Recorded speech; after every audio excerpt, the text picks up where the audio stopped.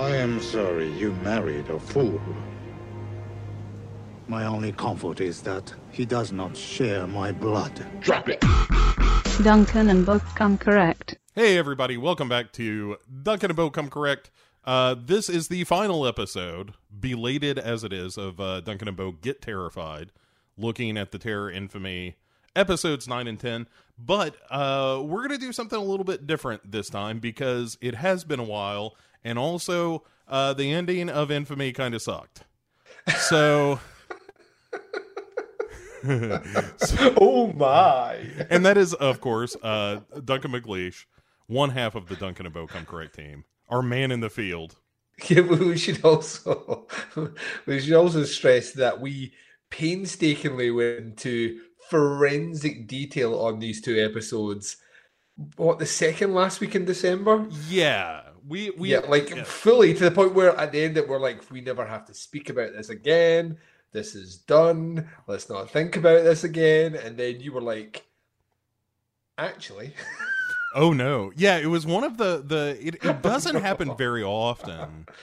But every now and again, there will be a technical hiccup. This time around, it was that my end of things recorded just fine. Mm. Your end of things did not record at all. We've recorded, put things in perspective, we've been doing this show for about 5 years, and I think this may be only the second time this has ever happened. So. Yeah, it's not something that's terribly common, and it was my own damn fault, because at the time, the headphones I was using, this is getting into a little bit of the sausage getting made, but I had a USB pair of headphones, and for whatever reason, plugging those in, it wasn't following the audio source in the recorder, so it just didn't record your voice, which makes for a less interesting show.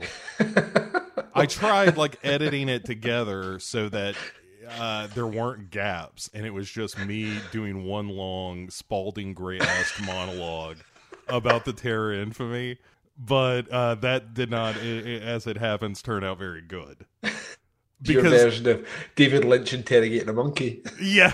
Oh, shit. I mean...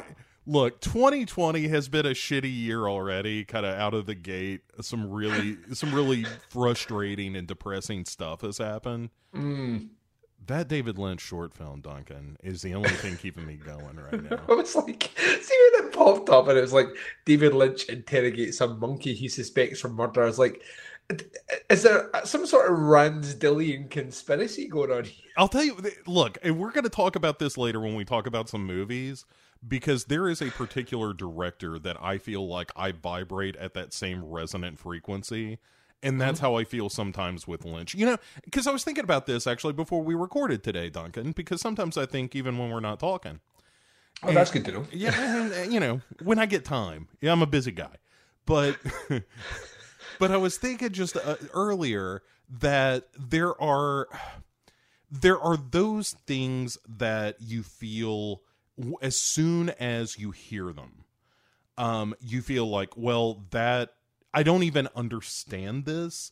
It just makes a weird kind of sense to me. You know, it's that sort of dream logic idea of like, I don't have to logically and rationally be able to connect dots A to B to C to D. I just know that I can get from A to D in my head, and somehow or another that fits. You know, like interrogating a monkey, that feels... Yes, it's absurd, but that totally fits in my headspace as a thing that ought to happen. Yeah. And you know, like the first time you see Reanimator and the decapitated head eat out Barbara Crampton, you're like, look, that is a thing that I never thought my head needed. But now that I see it, it is a thing that belongs there. You know? Yeah. Like, this is a thing that will always be a point of reference. And that's how I feel about this Lynch monkey thing. It's just like, of course it happened. Of course it's delightful. You know, let's get to the bottom of things. It's smoke.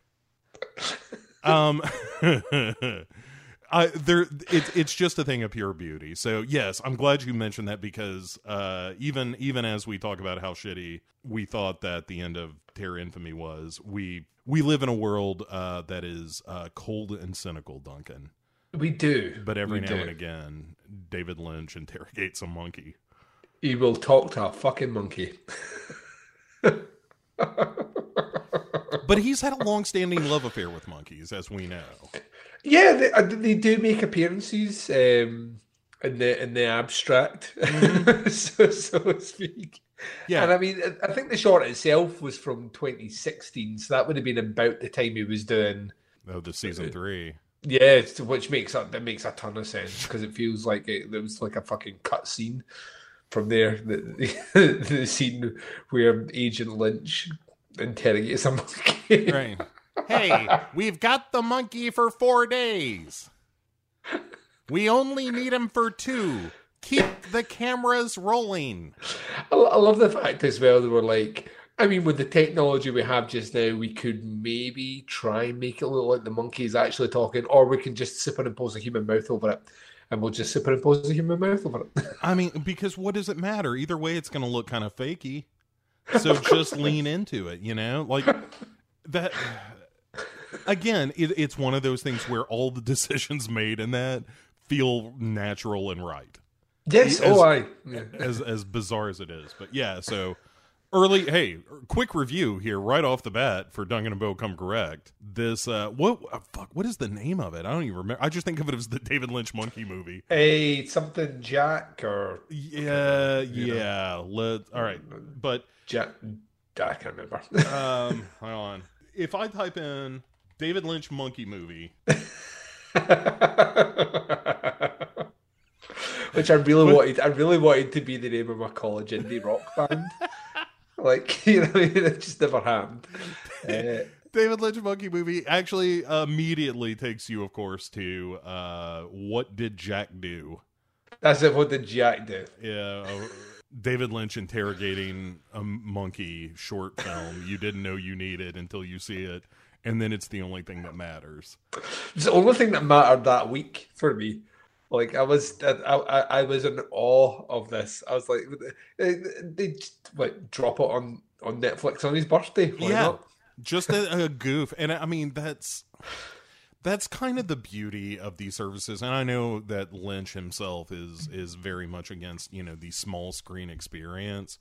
I'm sure I heard him once complain about a fucking phone. Yeah. But if it also means that he's just going to use Netflix as his, like, cleaning out the closet cinematic goodwill, I'm fine with that too. Oh yeah. You know? Yeah, he can put anything on there. Like, his first constitutional of the day, I would watch that. I like that you referred to it as a constitutional.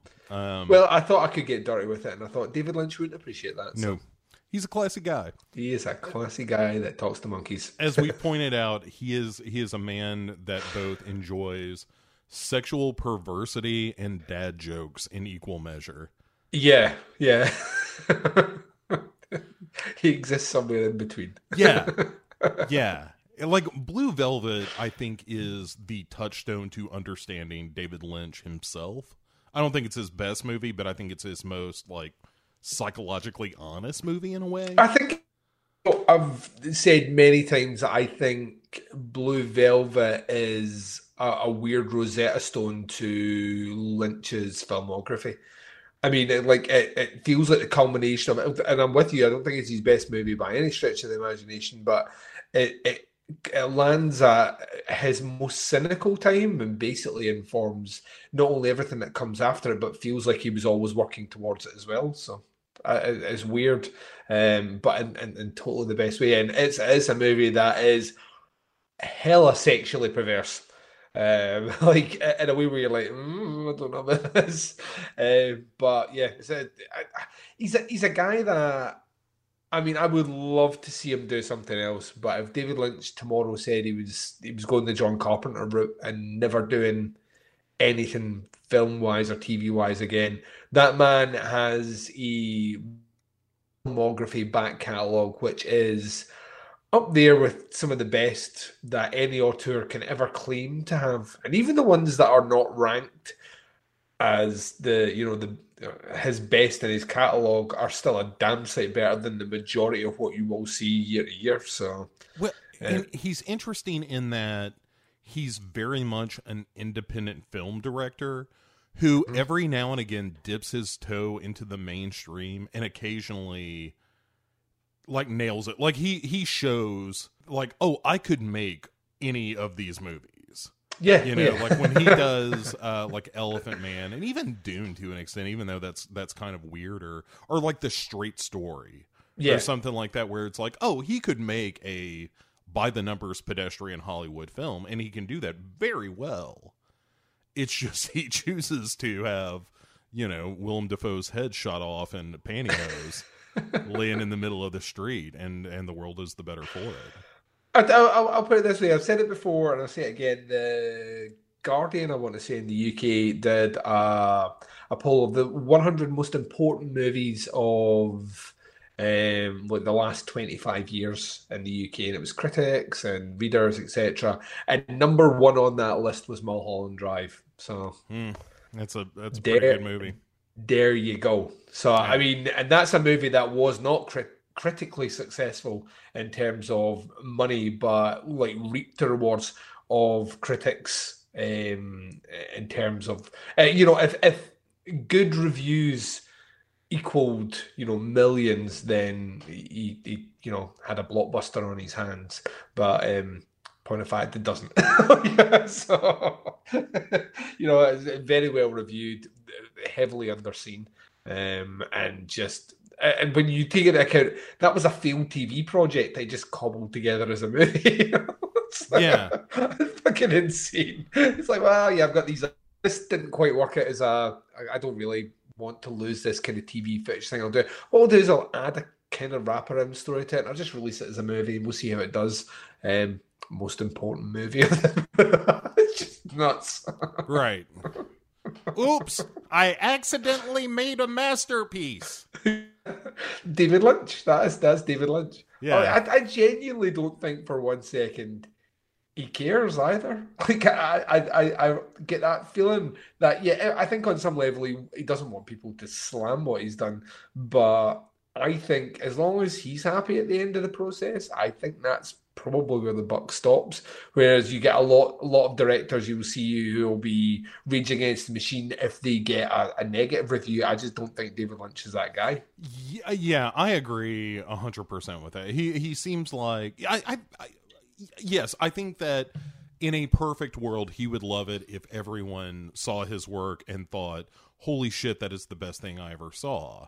Yeah, but he is fine if he's the one saying that, you know.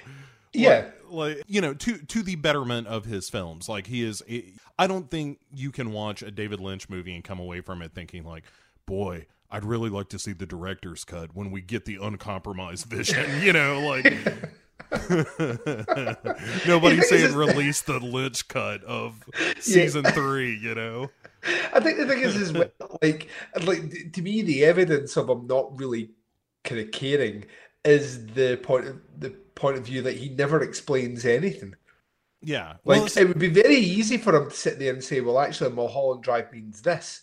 You know what I mean? Like, and then I imagine people that were maybe of the opinion that they want to love it, but they just can't quite work it out, would very easily jump to say it's like in their mind it's a masterpiece. But the fact he's like, no, like I will not explain this. The movie is what it is. The fact that he would say something like Lost Highway is, you know, just his interpretation of the OJ trial. You know, yeah. Like, what the fuck? Right. It's just the OJ trial filtered through the prism of Lynch's head. You're just like sitting there going, what does that mean? Yeah. Like, yeah, there you go. David Lynch. Hey, you know what's not in my notes? David Lynch movies. So what is in your notes? Here's what we're gonna do. So we're gonna talk about Infamy 9 and 10. We're gonna get that out of the way. Then we got a couple of questions for Duncan and Bo Get Deep, the most popular, just rocking into the top of the list segment that we've done here on the show. Nice. Where we answer the burning questions of the day. Yes. And there are a ton. Duncan, did you hear about this Brexit thing? Stuff like that. That's the kind of thing you can expect to hear. If that's a question, I don't know. It's not, in fact, a question. That's more a question I had. and you're never going to believe who the president is. But hey, I don't want to spoil that segment. The answer may surprise you. And What then, year is it? ladies and gentlemen, the Nine Inch Nails. Oh yeah. Oh. Can we watch that right now? Let's just fuck the recording. Yeah, right. That. Oh man. Oh boy. Yeah, I have been thinking about that season a lot lately. It's about time for me to go back and revisit season 3, I do believe. I mean, you just can't go wrong. That's never a bad choice. No, unlike episodes 9 and 10 of the Terror Ball. All right. So, but on the back end of all this, we're going to talk about some more movies we saw and do a real. You and I have both seen some heavy hitters of late. Oh God, yeah. And- I've, in the last week and a half, I've seen 2 movies that I would say are what I would class as masterpieces. So, yeah. I got to tell you, but not to get ahead of ourselves, but last night I sat down with the director's cut of Dr. Sleep.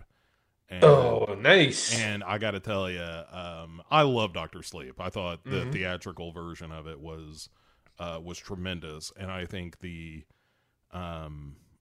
director's cut's even better. I'm looking forward to it. I've got it on pre-order. It's not out in the UK for, I want to say, about another month, but I'm very much looking. I didn't love it as much as you loved it, and I have a couple of issues with it, but I understand why they're there. But I'm, any chance to take an extended look into Flanagan's mind makes me happy. So yeah, can't wait for that. Yeah, and there were things about the theatrical cut that I still loved it. I thought it did a pretty poor job of introducing Abra's character. And I think the director's cut does a much better job of easing you into this idea of her being supernatural and whatnot. Anyway, but we're gonna talk about that on the back end. Probably not a ton more with Dr. Sleep.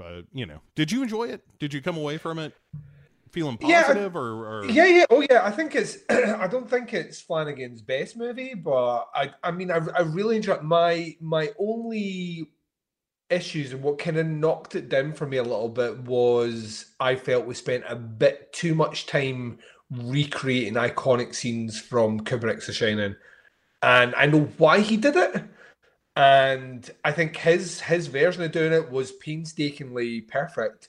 It's just like, I've seen that movie, you know what I mean? Yeah.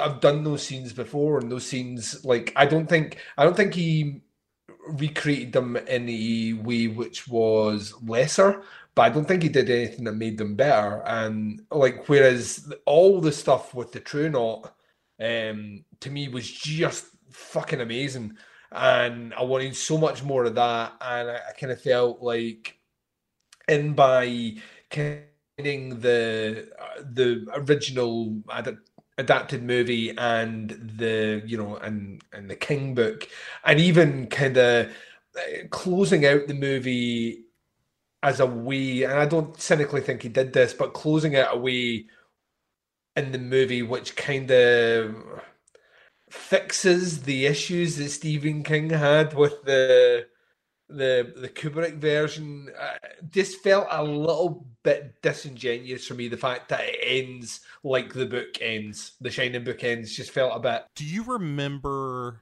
Because I don't recall this, so I'm genuinely asking this. In the theatrical version of Dr. Sleep, is it broken up into chapters?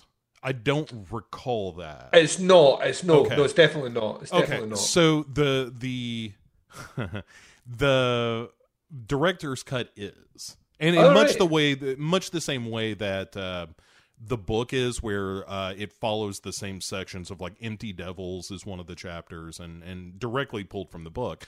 But the final chapter of the movie is What Was Forgotten, which is the title of the final chapter of the original Shining. So I don't think Flanagan was doing it to make King feel good. I think Flanagan genuinely was like, what's a kick-ass ending? And then just rolled it into Dr. Sleep. Yeah, I never liked the ending to the book. It was always my thing about this. I love The Shining as a book, but I never liked the idea of, well, he went so mad that he forgot to look after the hotel, so it burned down. To me, the ending of the movie is so much more rad. It's like it's a horror ending. Yeah. The ending to the movie is like there's nothing more terrifying than being chased by your wounded psychotic dad through a fucking maze. Like that to me is where it's at. And like I didn't dislike it. I just when the ending happened, I thought, and then to me. Like I say, the first 2/3 of Doctor Sleep are, I think, out and out Flanagan's best work, like hands down. And then the last third is good. I mean, it's really, really good, but it reminded me like you never want to be sitting watching someone's work and be reminded of what the better movie, right? Yeah, which is kind of how I felt. Like The Shining for me is like unimpeachable. It's maybe it's between that and The Thing as being my favorite movie ever fucking made. So I walk in with that baggage to watch that movie, and I loved so much about what they did do with it. I felt it cut corners that I'm really hoping Snakebite, whatever her face is, I hope we get more of her story in the director's cut, because she's really fleshed out as a character in the book and a really interesting character in the book. And I just felt like we get a little kind of nod of why she's doing the things without like actually going into detail. And I think the detail makes her a more sympathetic character to begin with, who becomes corrupted over time. And she's just not that in the movie at all. She's just like, all right, you're quite a horrible character, and yeah, horrible things will happen to you later on. You know what I mean? The transformation is too quick in film. I understand why, because the book's fucking huge. like all King books, you have to condense it down somewhere, and it's never going to be your version. You know what I mean? Like especially if you've read the book, there's certain things you're going to want to see on screen. But like I say, I mean, I think it was in my top. I want to say it was in my top 10. Was it in my top 10? It was maybe just out with my top 10 for the year. But I thought it was of cinematic horror experiences, it was a thumping good one. There was plenty in there that made me smile. My wife said to me that, like, when that shot goes over, like, the kind of dark lake head. Oh, sure. The overlook. She said she turned around to look at me, and she said I was smiling like from ear to ear and just not blinking and just staring at the screen and taking everything in. And I mean, I don't often do that when I go to the cinema. So yeah, I mean, there was a lot. I just, like I say, there was bits where that's why I'm looking forward to the director's cut, because I'm hoping stuff that's fleshed out is more in that first 2/3 as opposed to the back end of the movie, because the first 2/3 is the bit that I want to spend my time with, if that makes sense. Yeah, and that is where the bulk of the new stuff is. I'll be over the moon then. Although there is one extension within the Overlook that I'll not spoil for you, but just, briefly allude to here. So one of my favorite scenes in any movie I saw last year was the scene with Dan Torrance talking to his father as the new bartender at the Overlook. Oh, yeah.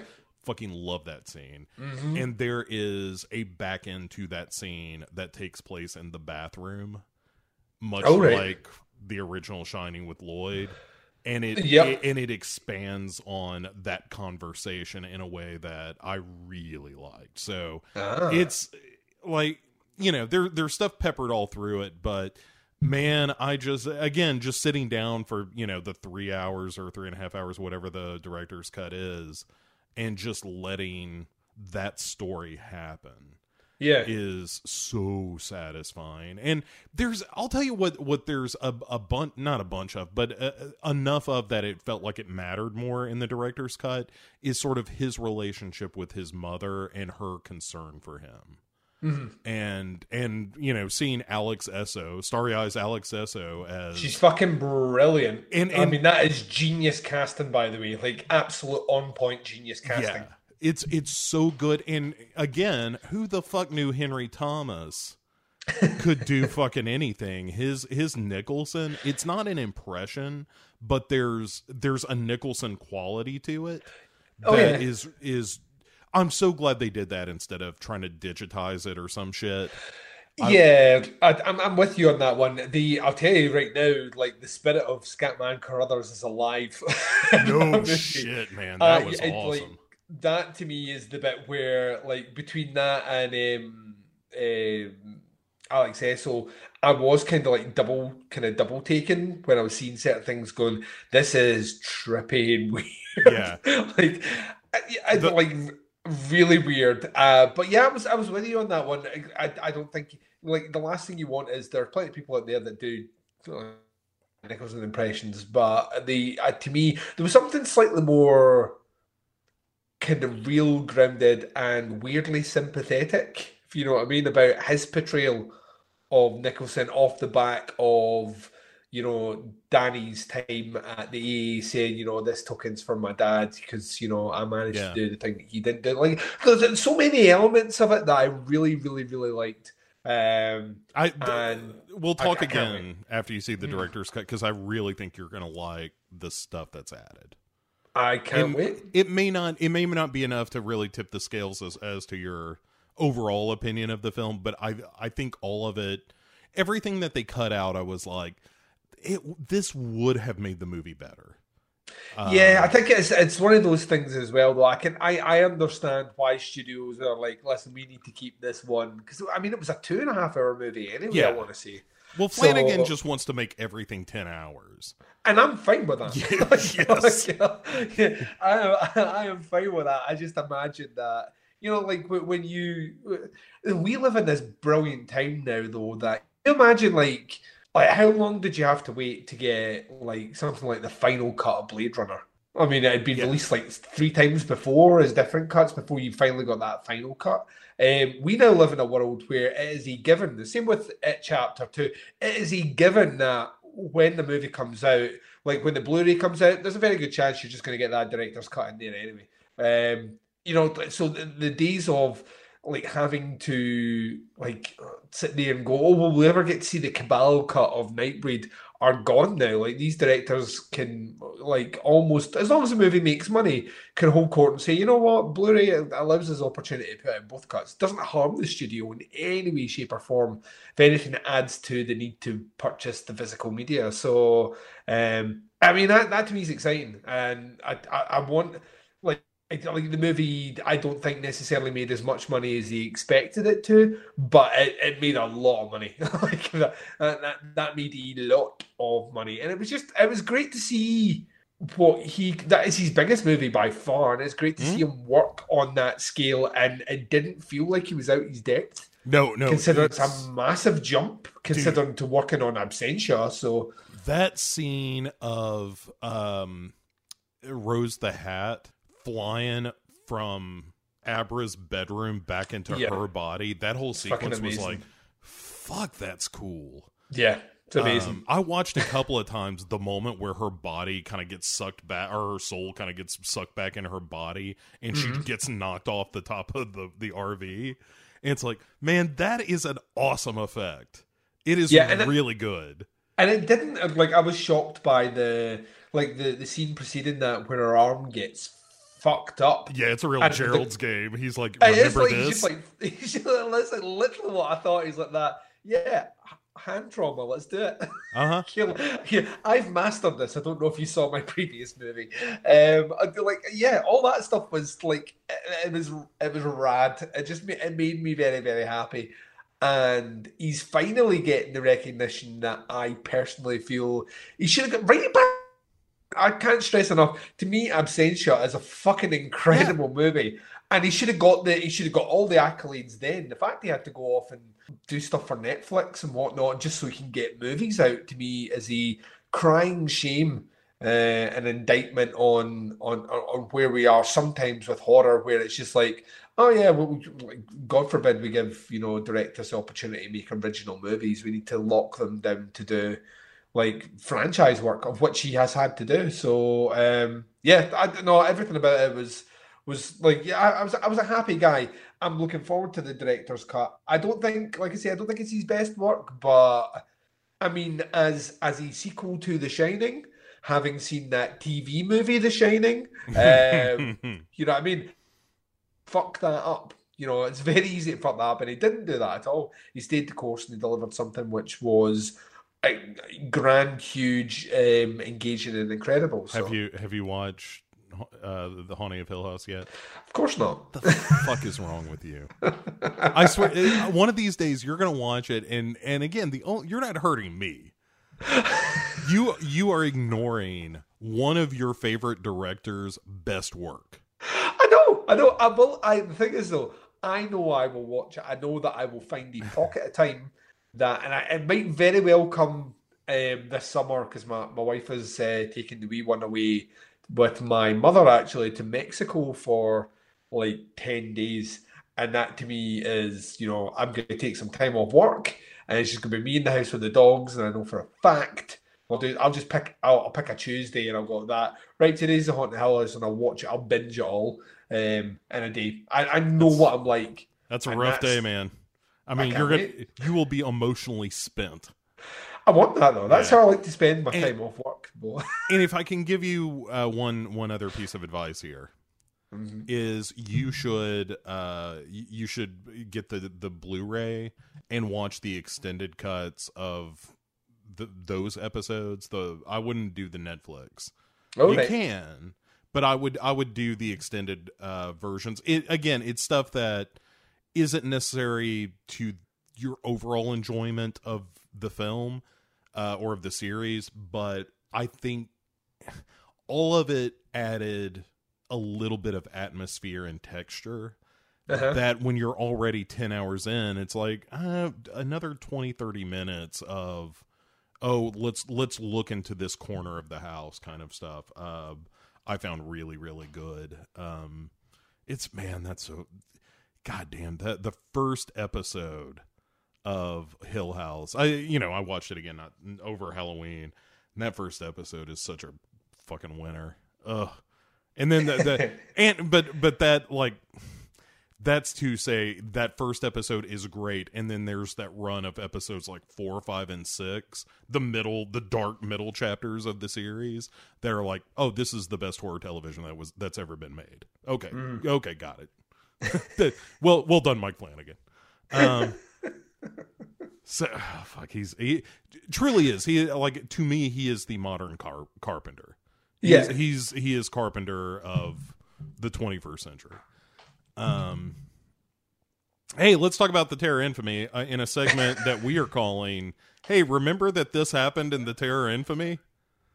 So I'm going to basically skim through my notes here, and you stop me when you remember something being especially stupid.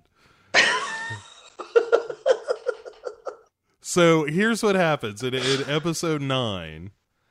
This is where they shut the camp down. Oh, yeah. Right. And they get everybody on some buses. And also everybody's like, hey, what the fuck ever happened to C. Thomas Howell? He didn't show up for our big departure. And Amy Yoshida, who, as we know, fucking murdered him, is just like, I don't know. Yeah, you would think in a situation where, you know, you're in a chain of command, duty, loyalty, no man should be left behind. You would think his colleagues would be like, you know, the guy that was in charge of this base, you don't think he should be here? Yeah, you know what I mean, maybe we should look for him. Right now, everybody's like, fuck that guy. Let's get out of here. And so they do. They take off, and they get home to Terminal Island, and the whole place has just been bulldozed. And that's right. Fuck, I forgot all about that. Right. So then we cut to 6 months after all that, and Henry is gardening for his boss, where his boss is like, hey, you know, I know you people are supposed to be real good at gardening, but you seem kind of shit at it, Henry. And Henry's like, oh, I'll do better. And he's like, okay, you know, it's cool and all. It's nice having my own, what do they call them? Slaves, I think. That's real cool. But, you know, don't fuck it up. These plants should be a foot apart or something. That's right. He makes them move the plants because they need to be, they're too close together. It's a whole we're painting the roses red. Yeah. You know what I mean? Fucking hell. So then his wife Osco is tossing flowers off a bridge, and this is where we get the revelation that she says this is all her fault, that Yuko has gone all bananas. Oh, that's right. Yeah. Fuck. Right, like, remember this stupid thing that happened? Yeah, right at the very pivotal information which she's been holding and judging everyone else against, and then all of a sudden just comes to the realization, actually, it might be her fault all along, one episode from the end. Yes. Oh, so fuck this story, man. I know. So Henry gets a phone call. They're like sleeping in some Skid Row like tenement, along with a bunch of other people from the camp. And he gets a phone call from late at night, and of course it's dumbass Chester. Fuck Chester, man. And Chester immediately is like, "Hey, Pop, don't hang up, even though you absolutely should, because I've been an asshole to you this entire season." Yeah, remember when I said that you weren't my real dad? And remember that time when I was like that? I'm not cursed, and clearly I'm cursed. And let's remember back to the first episode when I'm giving you shit about your own boat on your boat. And just being a dick from jump.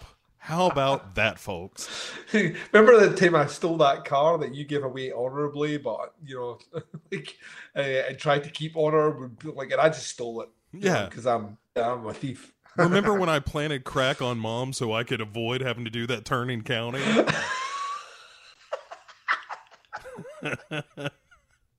Chester sucks. Such a bad son. And so, but he calls up his dad, and he's just like, "Hey, me and Luz got married." And there's some voiceover narration as he's, like, "Hey, I know that you're mad at me and whatnot," but like Osco and Henry show up, and in fact Henry's line to Chester is, "I'm sure my wife will insist that we go." It's such a good line. Fucking piece of shit, Chester. And when Henry shows up, his first line to Luz is, "I'm sorry you married a fool." Yep. And that the one comfort he has is that Chester does not share his blood. Fuck you, Chester. That is bold. Yeah, it's yeah, and it's earned every single second of it. He sucks. Earned. And so Jiru, who was Chester's brother from the picture. Yeah, remember that? Yeah, detail that just suddenly happened. So Yuko stole him from the photograph. Yep, stole him from a picture. So now giving her the child that she always wanted. And then little Jiro's like, "Hey, is Taizo okay?" And Yuko is like, shut up. We're gonna have a baby Taizo soon." And she's got like a little crib. And so a priest shows up at Luz's mom's house. Chester's got a gun, and they've got this little whistle password that they use. Mm-hmm. And so the priest does that. They let him in. Osco is looking at the empty picture, and then has a flashback of playing Go. Mm-hmm. And then she asks, like, did Jiro seem clever? So Chester reveals that his whole plan in all of this business is to just go on the run with his pregnant and or wife that has just had a baby and an infant, and just stay on the run until he's like, well, when the kid grows up, then I'll know he's safe. And Henry is watching this whole thing, but you can tell he's just like, oh, what a stupid fucking idea. Well, because remember it worked for him when he traveled to the other side of the world to fight the war. Right. This is the equivalent of that scene that I hate so much in Super 8.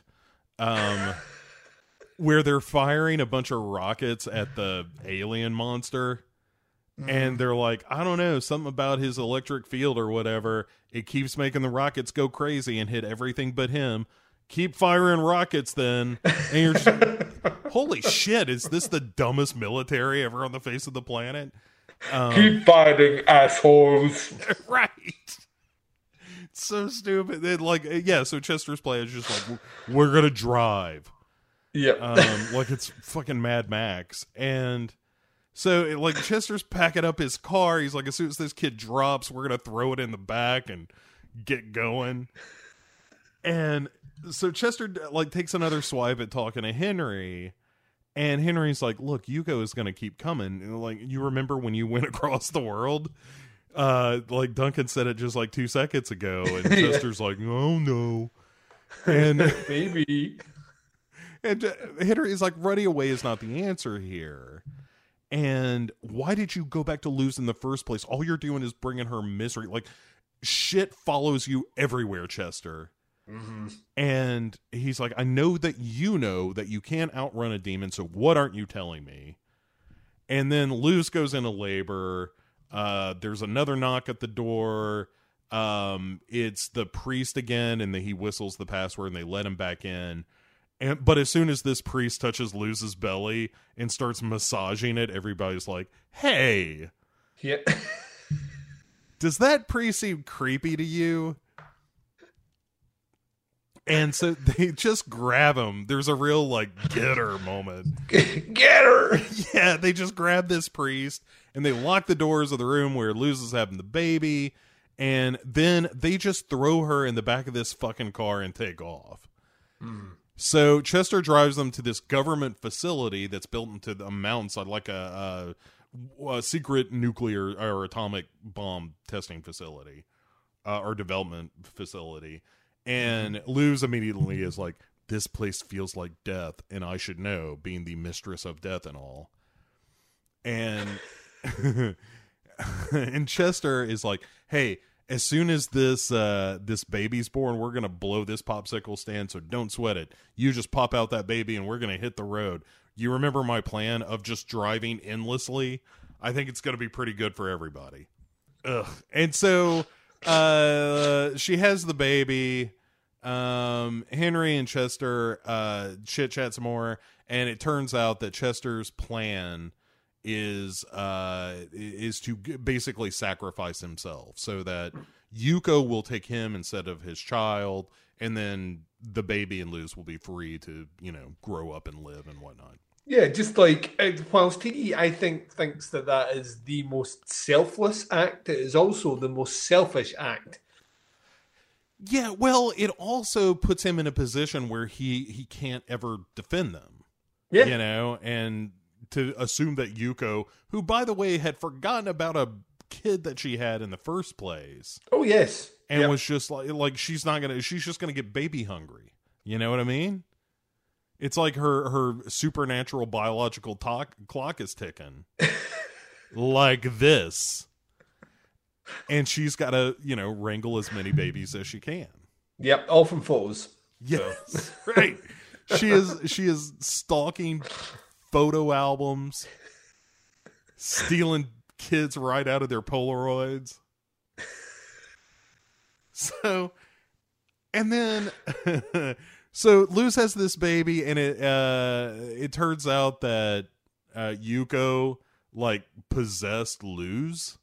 Mm-hmm. And or the baby, like, it's staring at her, like Luz is like, the baby's staring at me like he has a secret, and then says, it's Yuko's in the baby. And meanwhile, outside there's a fat Englishman drunk roaming around and is like wants to see Chester's badge and shit, and then Henry just knocks this guy out so that they can hit the road. Don't worry, that don't come of nothing, it doesn't matter. And then the baby does start crying, and Luz's mom takes the baby from her, and it turns out that Yuko was in the mom. Yep. And then, yeah, Asko then confronts Luz's mom, a.k.a. Yuko, a.k.a. her sister, and says, look, I was the one who betrayed you most of all, and apparently Asko swapped the men that they were going to be with because she heard that Furuya, the guy who ended up killing Yuko, or turning Yuko away, that she heard, hey, Furuya is kind of a jerk, so how about you, my sister, go with this guy, and I'm going to go with Miss Henry Nakayama over here, who seems like a pretty cool dude with has his own fishing boat. And Asuko basically says, like, I had the life you were supposed to have, and you know what? I'd do it all again because Yuko, you suck. And, which seems unnecessarily antagonistic. But... Oh, so good. And then... so we catch up to him, and like our heroes catch up to him, and Asuko and Luz's mom are both bloody. And Asuko says, I don't know where Luz or the baby have gone to. So this is where Chester goes looking for her, and the episode ends with Luz possessed by Yuko walking down the road with the baby. So that is episode 9. Right, yet another revelation. Like we had...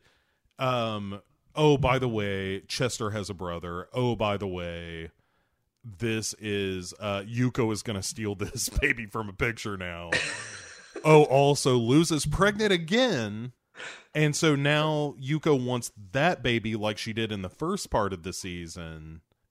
All right, so let's just finish this up. Mm-hmm. So we get, George Takei. This is probably one of the coolest shots in the final episodes. It's him standing on a road, and he sees a bunch of people lined up there. He sees a guy in the distance, and he's like, oh, this is an old friend. And he's like, hey, how's the afterlife? And, oh, God. And the guy is like, hey, I just died, and I was working at Hiroshima.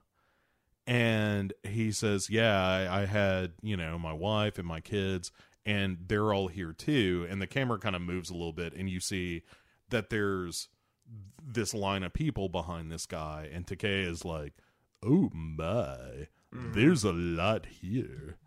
And like one of the girls has a burned face. And then Takei wakes up. Like he has a nightmare that he's waking up from. And then you realize that there's a celebration going on outside, and everybody's out celebrating the fact that these bombs dropped on the bomb dropped on Hiroshima. Mm-hmm. So we cut away from that, which is far and away the more interesting thing happening in this episode, to Luz, who is walking down the road at night with her baby and singing in Japanese, what with her being possessed and all by Yuko. And a car pulls up and asks if she needs a ride. So they take her. She says she's headed to Aguayo, something like that. And they're like, that's right, yeah. And they're like, hey, we can take you. And hey, jump in, because look, we got a baby in the back seat too. Isn't that cool? And come on in. You're just not in any way a possessed Japanese demon or nothing. Just have a seat. Just push the baby aside, make room for you and your baby. It's not weird that you're just wandering down the middle of the road or nothing. And also speaking in Japanese, although you're clearly not. Weird. No. A lot of things don't add up here, but I'm going to take it with a grain of salt. So then Henry and Chester, and then like Amy Yoshida and those folks. Or no, it's Henry and Chester and Asuko and I think the mother show up, and Henry and Chester asked to borrow Hector's truck, who is one of Luz's family members. And there are spirit scrolls, it happens, in all of his pockets. And Hector tells him to be careful and asks Chester if he knows where Hiroshima is. And Chester's like, the fuck are you talking about? And he's like, yeah, it turns out there was something big in Hiroshima. And Chester's like, I can't worry about that right now. I got a Japanese demon on my mind. And can't solve the world's problems. Can't even solve my own problems.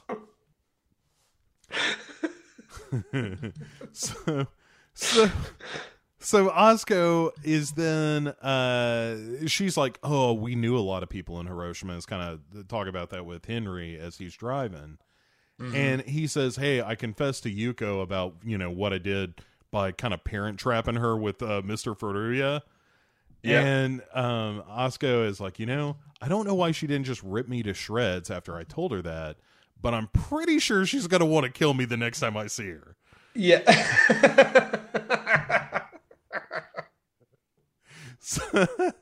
Which is truly, according to my notes, the entire conversation in that car. Yeah, pretty much. So then we go to Chester, who is in his car, and he finds Luz, who is now unpossessed. And Luz says, "Oh, the Yurei has taken our new baby." And it's like, well, no shit. But more importantly, who is now possessed? And so Osco and Henry find the car that she was in, and they find the couple dead, and the backseat's empty except for stuffed animals. So the daughter, the little girl that was in the backseat, is Yuko now, and she's taken the baby back to a barn that's got Japanese characters like carved into everything. And Yuko's busted ass body is there under a tarp. And the daughter like arranges Yuko's arms around the baby, like, you know, getting everything ready. And so George Takei, meanwhile, and Amy Yoshida are watching a bunch of people celebrating, you know, in the Skid Row tenement area. And Amy says, you know, I wanted revenge once, but getting it didn't make me feel any better. I mean, Didn't make her feel any better, did it? you know, she's alive. And C. Thomas Howell sure as fuck isn't. I would say He's not in anymore. Right. I would say it accomplished something. And George Takei wisely is like, Amy, he would have killed you.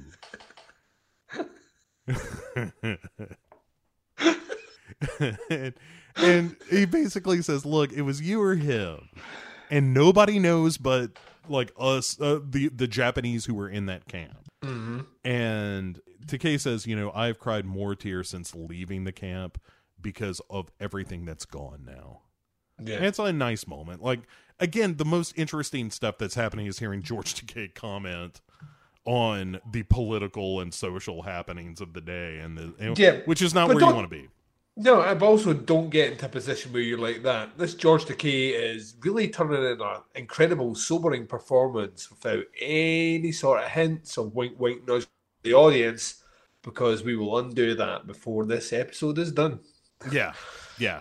So I don't know exactly what this means, Duncan, but my note here is Luz has the baby crazies.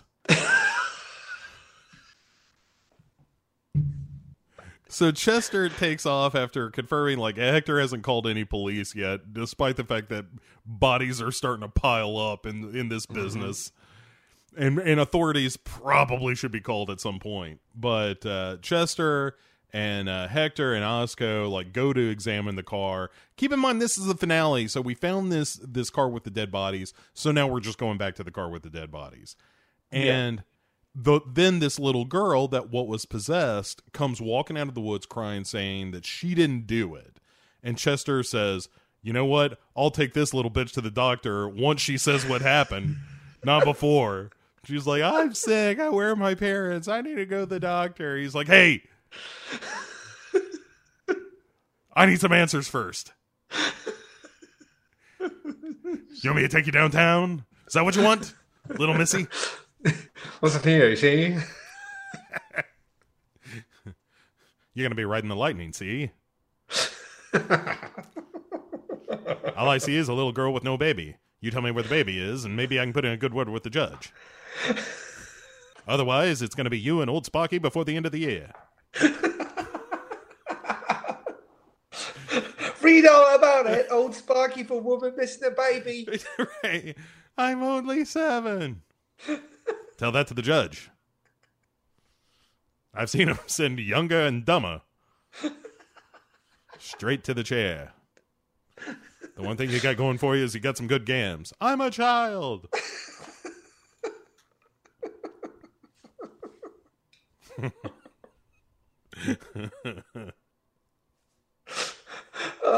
So anyway, Duncan. After Chester puts the screws to this child, we see Yuko like prepping the baby, and she's talking about like burying them both. Seems difficult. And then Luz, who is off her fucking nut, is looking at some pictures, and Osco is like, you know, I wouldn't stare at pictures of your children. I'd keep your mind on other things right now. And she's like, hey, can I have some broth? And Asuko's like, you haven't asked me to leave the room in a while. I should probably go. And it's pretty clear that Luz is like, hey, I could do this little picture trick too. Yep. So she finds a picture of Yuko in Asuko stuff. And Asuko shows up and is like, hey, what are you doing going through all my shit? And why are you looking at this picture of my demon sister all crazy like? Mm-hmm. And then we get this flashback of what happened in the picture, which is Asuko helping Yuko get dressed up for a trip to America, knowing full well she's like, oh, this guy, she is about to fall into the arms of an asshole. Yeah. And Asuko is like, hey, look at this fancy Viewmaster you've got of the city that Furuya sent you.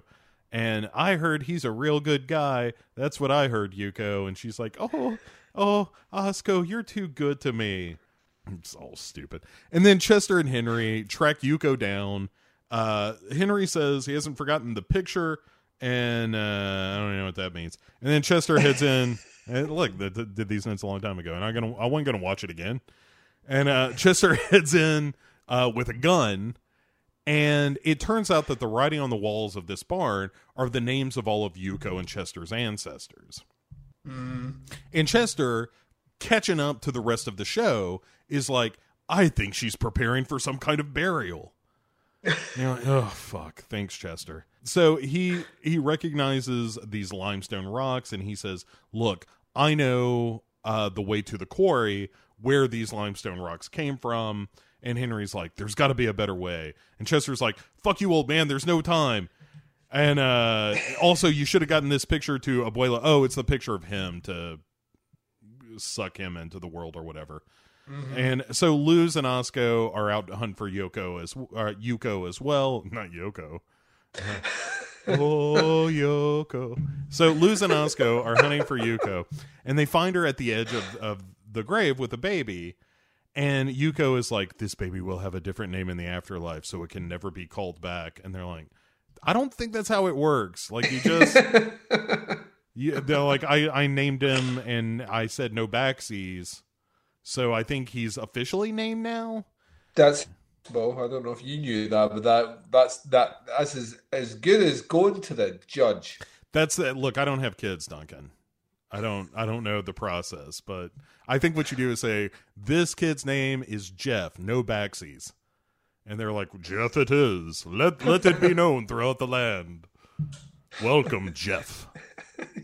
As I bang my gavel, let it be so. Yeah.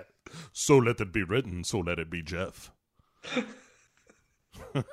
So, anyway, so Chester shows up and is like, hey, Yuko, look, it's me, Taizo. And Yuko's like, you're not Taizo anymore. You're old and busted and stupid. And Chester's like, no. I can reunite you with the boy version of me. And she's like, I'll allow it. Go on. And Chester's like, hey, my dad has a picture. And she's like, no, your father died before, you ever knew him. But here comes Henry, nonetheless, to save the day, and shows her the picture of a young, I think it's a picture of like Taizo and Jiru, I think is the picture in question. And he's like, look at this. I got a picture that you can steal another baby out of. And she's like, ooh, you know how I like that. And then Henry says, but I'm not going to allow my mistakes to cause any more suffering. And then he tears the picture in half. And then here's a picture in half. There's a whole series of cops behind him as well. And he goes, he's got a gun! Yeah. And they would just fucking shoot Yuko. And he gives Chester one of these sutra scrolls, and he's like, don't let this go. And like, look at me. Don't let this go, Chester. Yeah. Now, I know you have sometimes a bit of an issue following the things I tell you. Even when I say they're really important, you nod and you pretend that you have an interest, you will do what I'm asking you. But what I'm saying is, don't let this go. Got it. Don't let this go unless someone asks. Nope. Let this go? What? So Henry then has this band around his arm that's got, you know, some ancient mystical writings on it as well. So he writes on her skin so that she's trapped in her body. And then she claws off the skin where she's been written on so she can possess Henry, which in a different show would have been cool if we had gotten to that by this point. Yeah, had we found this power, I don't know, maybe in episode 3, I would have been in. Yeah. Back when the show was still kind of good. And then Henry then shoots Chester in the leg and then turns the gun on himself, which blows a hole through the middle of him, which is pretty cool. And then Henry is still alive, but Yuko now has the baby and is like, time to beat feet. He's like, nice. I'm not dead, I'm just very badly shot. Right. Yuko's just like, you know, time to do the old skiddly-doo. And she's like, wait 1 second, I don't even need to run here. He's shot a hole in him and shot his son in the leg. Right. Like, I'm good. I've just got to get back to my secret garden. Yep. And then I'm good. And there is a pretty hilarious cut to just Jiro hanging out in this garden. Like the guy in the cab from the movie Airplane. Where it's just like, hello? Hello?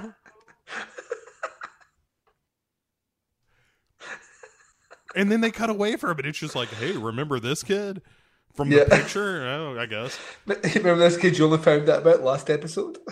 Right. Just like, who could give a shit? And so then Osco shows up to see Henry blown nearly in half by the grave. Yeah.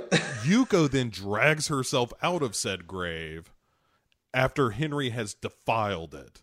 Yeah. And the Sutra scrolls, Chester says, have trapped the spirit.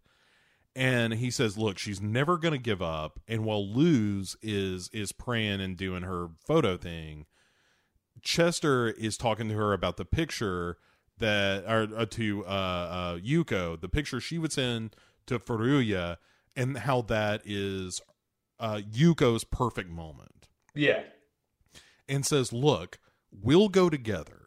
We'll like into that picture, and he gives her a cup of tea, and Osco then gives Chester a locket, and Chester takes Yuko's hand, and then Luz waves this smoking bundle of sage, and she's praying to do her thing. Chester and Yuko then go to her happy place, which is like getting the picture taken the day that like Osco was giving her the business about like, ooh, wait till you meet Mr. Furuya. Yeah. And Chester points out to Yuko like, hey, you were pregnant with your sons even then, like you had the family in this moment. Yeah. And Yuko is like, oh, I do want to stay here. And then she disappears from the picture. And then Chester wakes up with Luz and the baby. And Osco watches all of this looking bummed out about the fact that she has lost her husband. Yep. And the rest of these idiots seem to be fine. Yes. And makes sense. Yeah. Then we have a moment where it's Chester on the boat with Henry posing while Chester takes a picture of him. And Henry tells Chester, like, you know, I became a fisherman because I could leave the world behind. And I waited a long time to get married. But when I did, I named this boat Taro, which means firstborn son. And that when I held Chester, I had the same calm that I did on the sea. And which is a nice moment. And he's like, you know, Chester, you want to go sailing with me? And we just keep on sailing. And Chester's like, fuck that, you're dead, old man. I got to get off this death boat. Otherwise, I'm dead too. Just like this idea of staying on the boat, and it's like a recreation of that scene from Willy Wonka and the Chocolate Factory. I don't know where we're going, Chester. Right. Yeah, and Chester just like, he like takes another picture and he's like, all right, bye, Dad, you're fucking dead. And sure enough, we cut straight to Henry's funeral, and the picture that Chester took is sitting on the coffin. And Chester talks to his baby, and it turns out that he's named his son Henry. And then this wind this is to sprinkle a little extra stupid on top. The wind blows. We need it. And when this gust of wind cuts through the funeral, Chester gives this little smile and nod, like, That's my brother Jiro. Remember when I just declared that every wind was my brother a couple of episodes ago? That. Ugh. And so to wrap up this whole series, we get a scene where Chester is taking pictures at his business, which is called H. Nakayama and Son Photography. Mm-hmm. And Osco has a picture of Henry there, and it's Chester taking photographs of all the families from the camp. And it turns out that Takei is living in Hawaii now, even though he's back to visit. And he goes, everyone there is Japanese. Yeah. And Luz scolds him about eating too much. And this is... fuck, dude. Takei has been so great in this series. But when Luz is like, be careful you don't eat too much. And he goes, oh my. And you're like, no. Fuck this show. Yeah. Oh, it's so bad. And then Amy Yoshida is like, hey, every time I come back here, I have nightmares because this was horrible.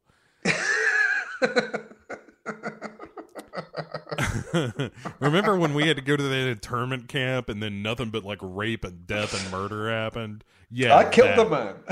Yeah, I had to kill somebody so that I wasn't raped and murdered. It's like Anchorman. It's like, yeah, you strangled a man. Yeah, I strangled. I saw that. Hands. You did. You killed a man. You might want to lay low for a while. Yeah, and so everyone just lights some paper lanterns and they set them sailing on these waters, like a nice little pond or whatever. And then Chester tells Henry, like, hey, this is why we have Oban, which is this ceremony. And he says, we have to keep remembering not just the people, but the places and what we've seen. Yeah. And then the show does... Like, again, this would have been so emotional had the show been better. Yep. But it's like, hey, here's the actor, and here are their ancestors who were in these displacement camps. Mm-hmm. And, like, that for many of the actors were, like, Takei was in the camp himself, or their grandfather was, or something like that. And it would have meant so much had I given two shits about this show at this point. Yeah. It was really bad. Like, we don't have to discuss it any longer, really. But... Oh, no. Like, it was a season that had a lot of promise, that at times showed flashes of greatness that ultimately ended in a fizzle and not a satisfying one. Yeah, it was a real bummer. Yeah. But Duncan, let's leave the Terror Infamy behind us. Yeah, because we are getting a season 3, by the way. Yeah. That wasn't announced over Christmas. And I'm like, yeah, why not? As long as they continue doing anthology stuff, they do whatever they want. Well, yeah. We'll see. So, a couple of questions. A segment we have discussed before on this show is something that we call Duncan and Bo Get Deep. And what that is people... sometimes strangers will stop us and ask us some of life's great questions, and we do our level best to there's an old saying, Duncan. I'd rather light a candle than curse the darkness. Yes, and that is what we strive to do. Mm-hmm. So we have two questions this time around. Derek asks us, so if there was any chance for Wilford Brimley, Miles Teller, and Tom Waits to have a conversation about evolution, what would that sound like to you guys? I'm going to just say that I get a feeling that this conversation will be mostly by Bo. I think it would go a little something like this. No, I don't have anything prepared. I would. All right, so I think Brimley would be like, look, the only thing that evolved is my understanding of the Holy Bible, goddammit. In the beginning, God created heaven and goddamn earth. That is it. The only thing that's evolved is my diabetes from type 1 to type 2. That was my own doing. I took diabetes by the reins and I said, type 1 diabetes, fuck you. Give me some corn syrup. God damn it. So I think that would be Brimley's take. Yep. Miles Teller would be like, I guess, I don't know. I heard in biology class that we came from monkeys.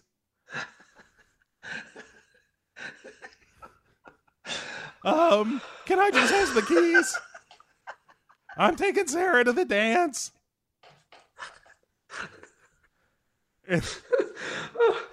And bringing up the rear.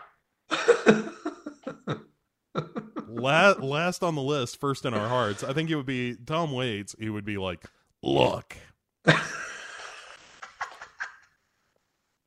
There are literally mountains of evidence. It's called the Big Bang. 2 words, Galapagos Island.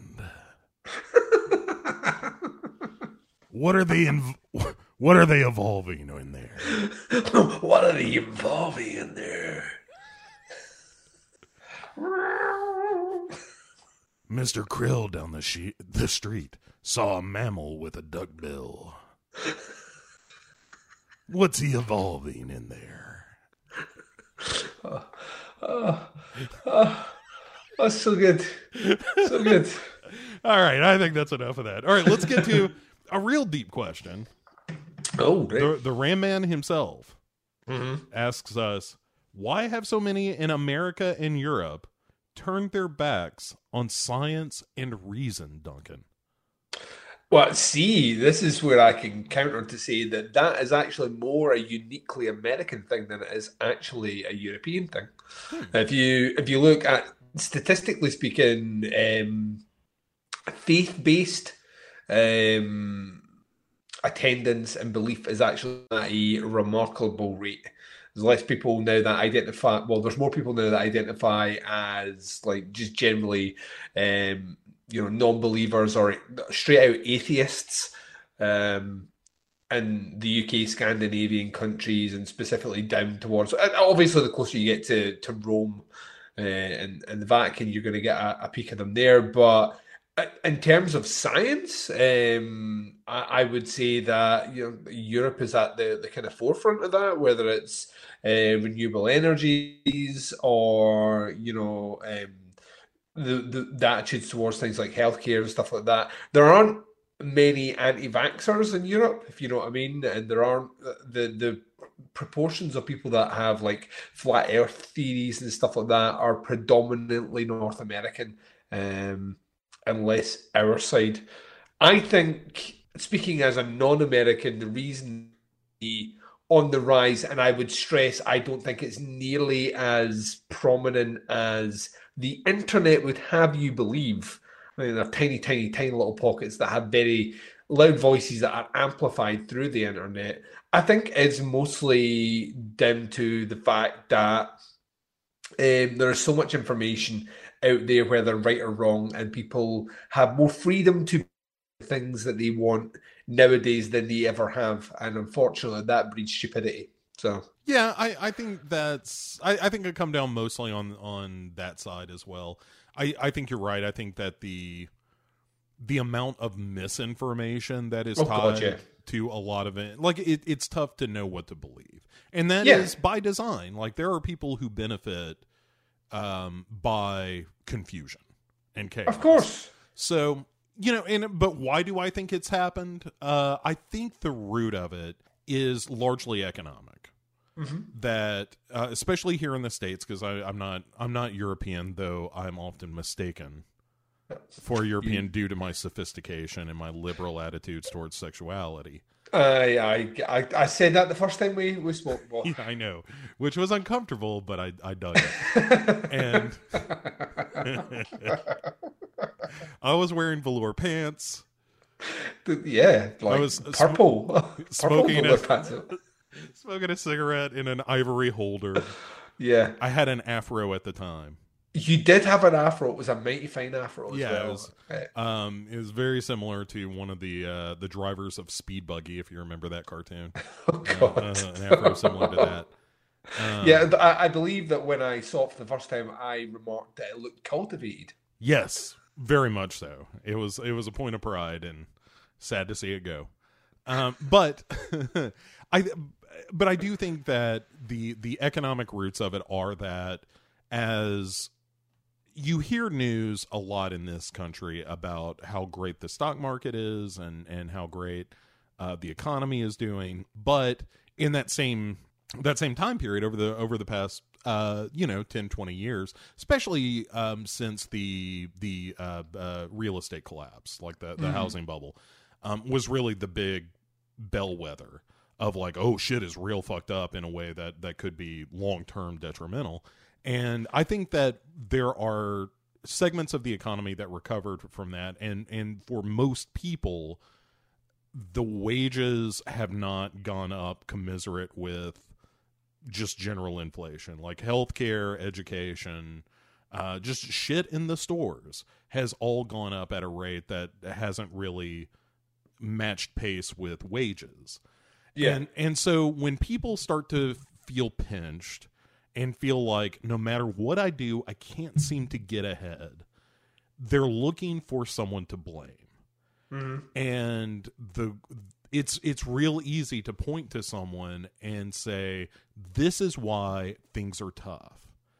And I think it's just human nature. I think like when shit is hard and you want to believe that it matters, that it's what you're doing is worthwhile, that all this struggling that you're doing is useful in some way, that it matters, that your life is meaningful. And I think more and more people are starting to feel that that's not the case. And so in a world where your life doesn't, like your efforts, your labor, the sweat of your brow, where that doesn't result in you feeling properly rewarded, just by, the American dream, like having a car and a house and a wife and a kid, and being able to afford all that. And it's tough. Most people can't afford a house anymore. That kind of shit. And so when you're in a position like that, like I said, I think it's just real easy to look for a scapegoat. And if someone's telling you, well, the problem is this group of people that's trying to take away, your guns, for example. And I'm not denigrating people who want to keep their hunting rifles and shit like that. I'm just saying when a demagogue perhaps says the problem isn't your wages and the fact that you can't buy a house and the fact that your car needs some work but you really can't afford to do it right now, yeah, that's a problem. But look at these people who are trying to take this other thing away from you. Mm-hmm. And I think it's real easy at that point to convince someone who already has this kind of free floating anger. All you're doing is saying, like, take that frustration and point it over here, and let me tell you what to be angry about. And I don't even think that's a wrong impulse.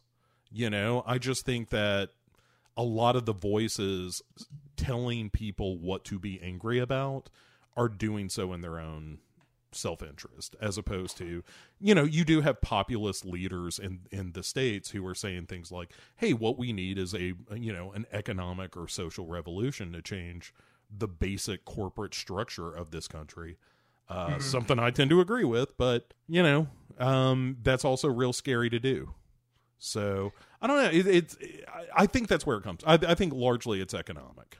Yeah, I think I'm kind of with you to an extent. I don't think that necessarily. I think the turning against things like rational science come down to ideas being given the same platform of importance across the board. Like, I can create what would look like a very authentic, very well produced video and post it online on like a YouTube and claim that the earth is flat based on nonsense science that doesn't add up or doesn't tally, because I know some buzzwords, and people that have not an understanding of science at all can view that and believe that they have learned something. And I think that is Yeah. that is a real issue, and that perpetuates things over and over and over again. Like one of my favorite ones about specifically flat Earth theory is the ones that are like, well, standing here, I should be able to see that island over there. If the like I should be able to, if the Earth was curved, I should this. And then a scientist will be able to say, no, that's not right. Like that's Right. like literally not what the science proves at all. The science proves that you should be able to see that because the curvature is at whatever extent, which means you would be able to see X and Y. And that's an issue that someone can just say like terms, abstract terms, without any sort of solid background or evidence, and just use things as a way to perpetuate. People, I think, generally like a good conspiracy theory and like to feel that they know something that other people don't believe, or that it's that elite approach to things. I get something that you just won't get. And I think the internet breeds that, because there are so many avenues and echo chambers that you can go down where people will just tell you how fucking smart you are.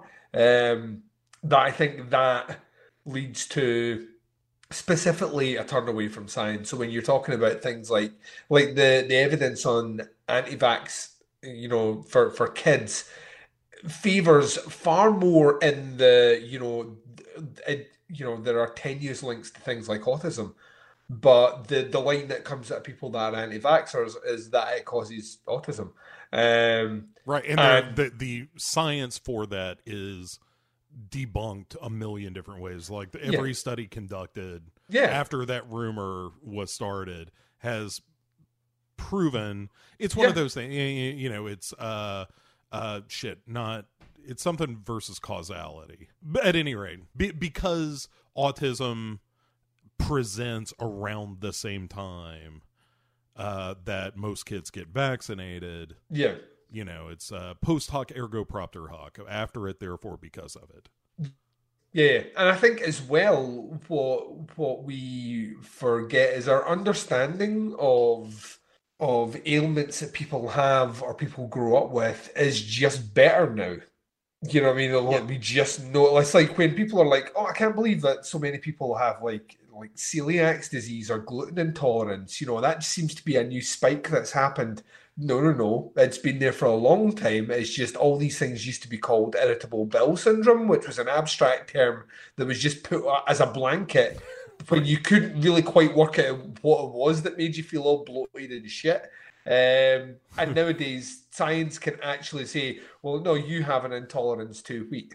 Right. Or you have an intolerance. Like the science is just better at determining that. And as a result, like things are spiking more when they're not really. They've been there for a while. So all these things as well, like there's just enough information out there on just enough things to make everyone a pain in the dick. And that's the problem. Is like the internet is the greatest thing that's ever been invented, and it allows people like myself and yourself, who like in any other walk of life may never have an opportunity to sit down, record and chat about shared like love interests and mediums that we find really interesting, or just like answer questions from people that live in different parts of the world.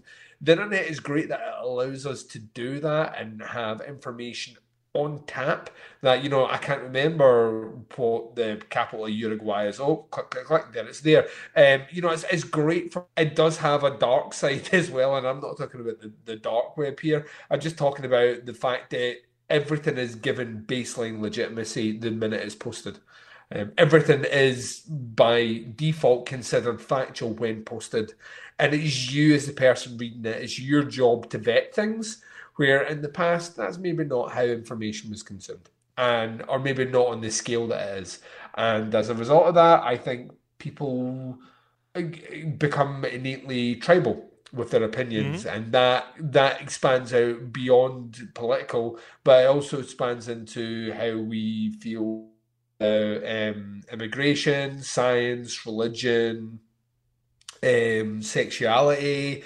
And it goes down into the silliest minutiae now, of things that are just so mundane. Whether or not the local play park should have a swing, that doesn't have a certain clearance of it. These things where, and they're all given like a level of importance that I don't necessarily think they all deserve. And I think as a result of that, but I'll just say, as bad as it, I said this last time as well, as bad as it seems just now, I think it's always been bad. I think it's always been bad. I think it's just, we live in a situation now where everything is amplified. Like the smallest thing becomes major news, and that's not fair. And as a result, cycles are so small because of that things that are really important are forgotten 2 days after they happen. Yeah. So, and one of the problems that we have here in the States is that we have the unfortunate problem of having a president who loves being in the news. Oh yeah. And so you get a lot of that shit because, say what you will about Donald Trump, support him or not, it's hard to argue that he has busied himself with the job of being president. Yep. And it's more just like, oh, he's just doing the shit that makes sense to him, is pleasing the people that he cares about, blah, blah, blah, but doing it in as public a way as possible. Look no further than the speech he gave about the acquittal. That was this crazy slam poetry psychotic event that I recommend to everyone to see how a speech should not be structured. Yeah. It's something else. But yeah, I mean, it's that kind of shit where, yes, you're absolutely right that everything seems kind of tweaked.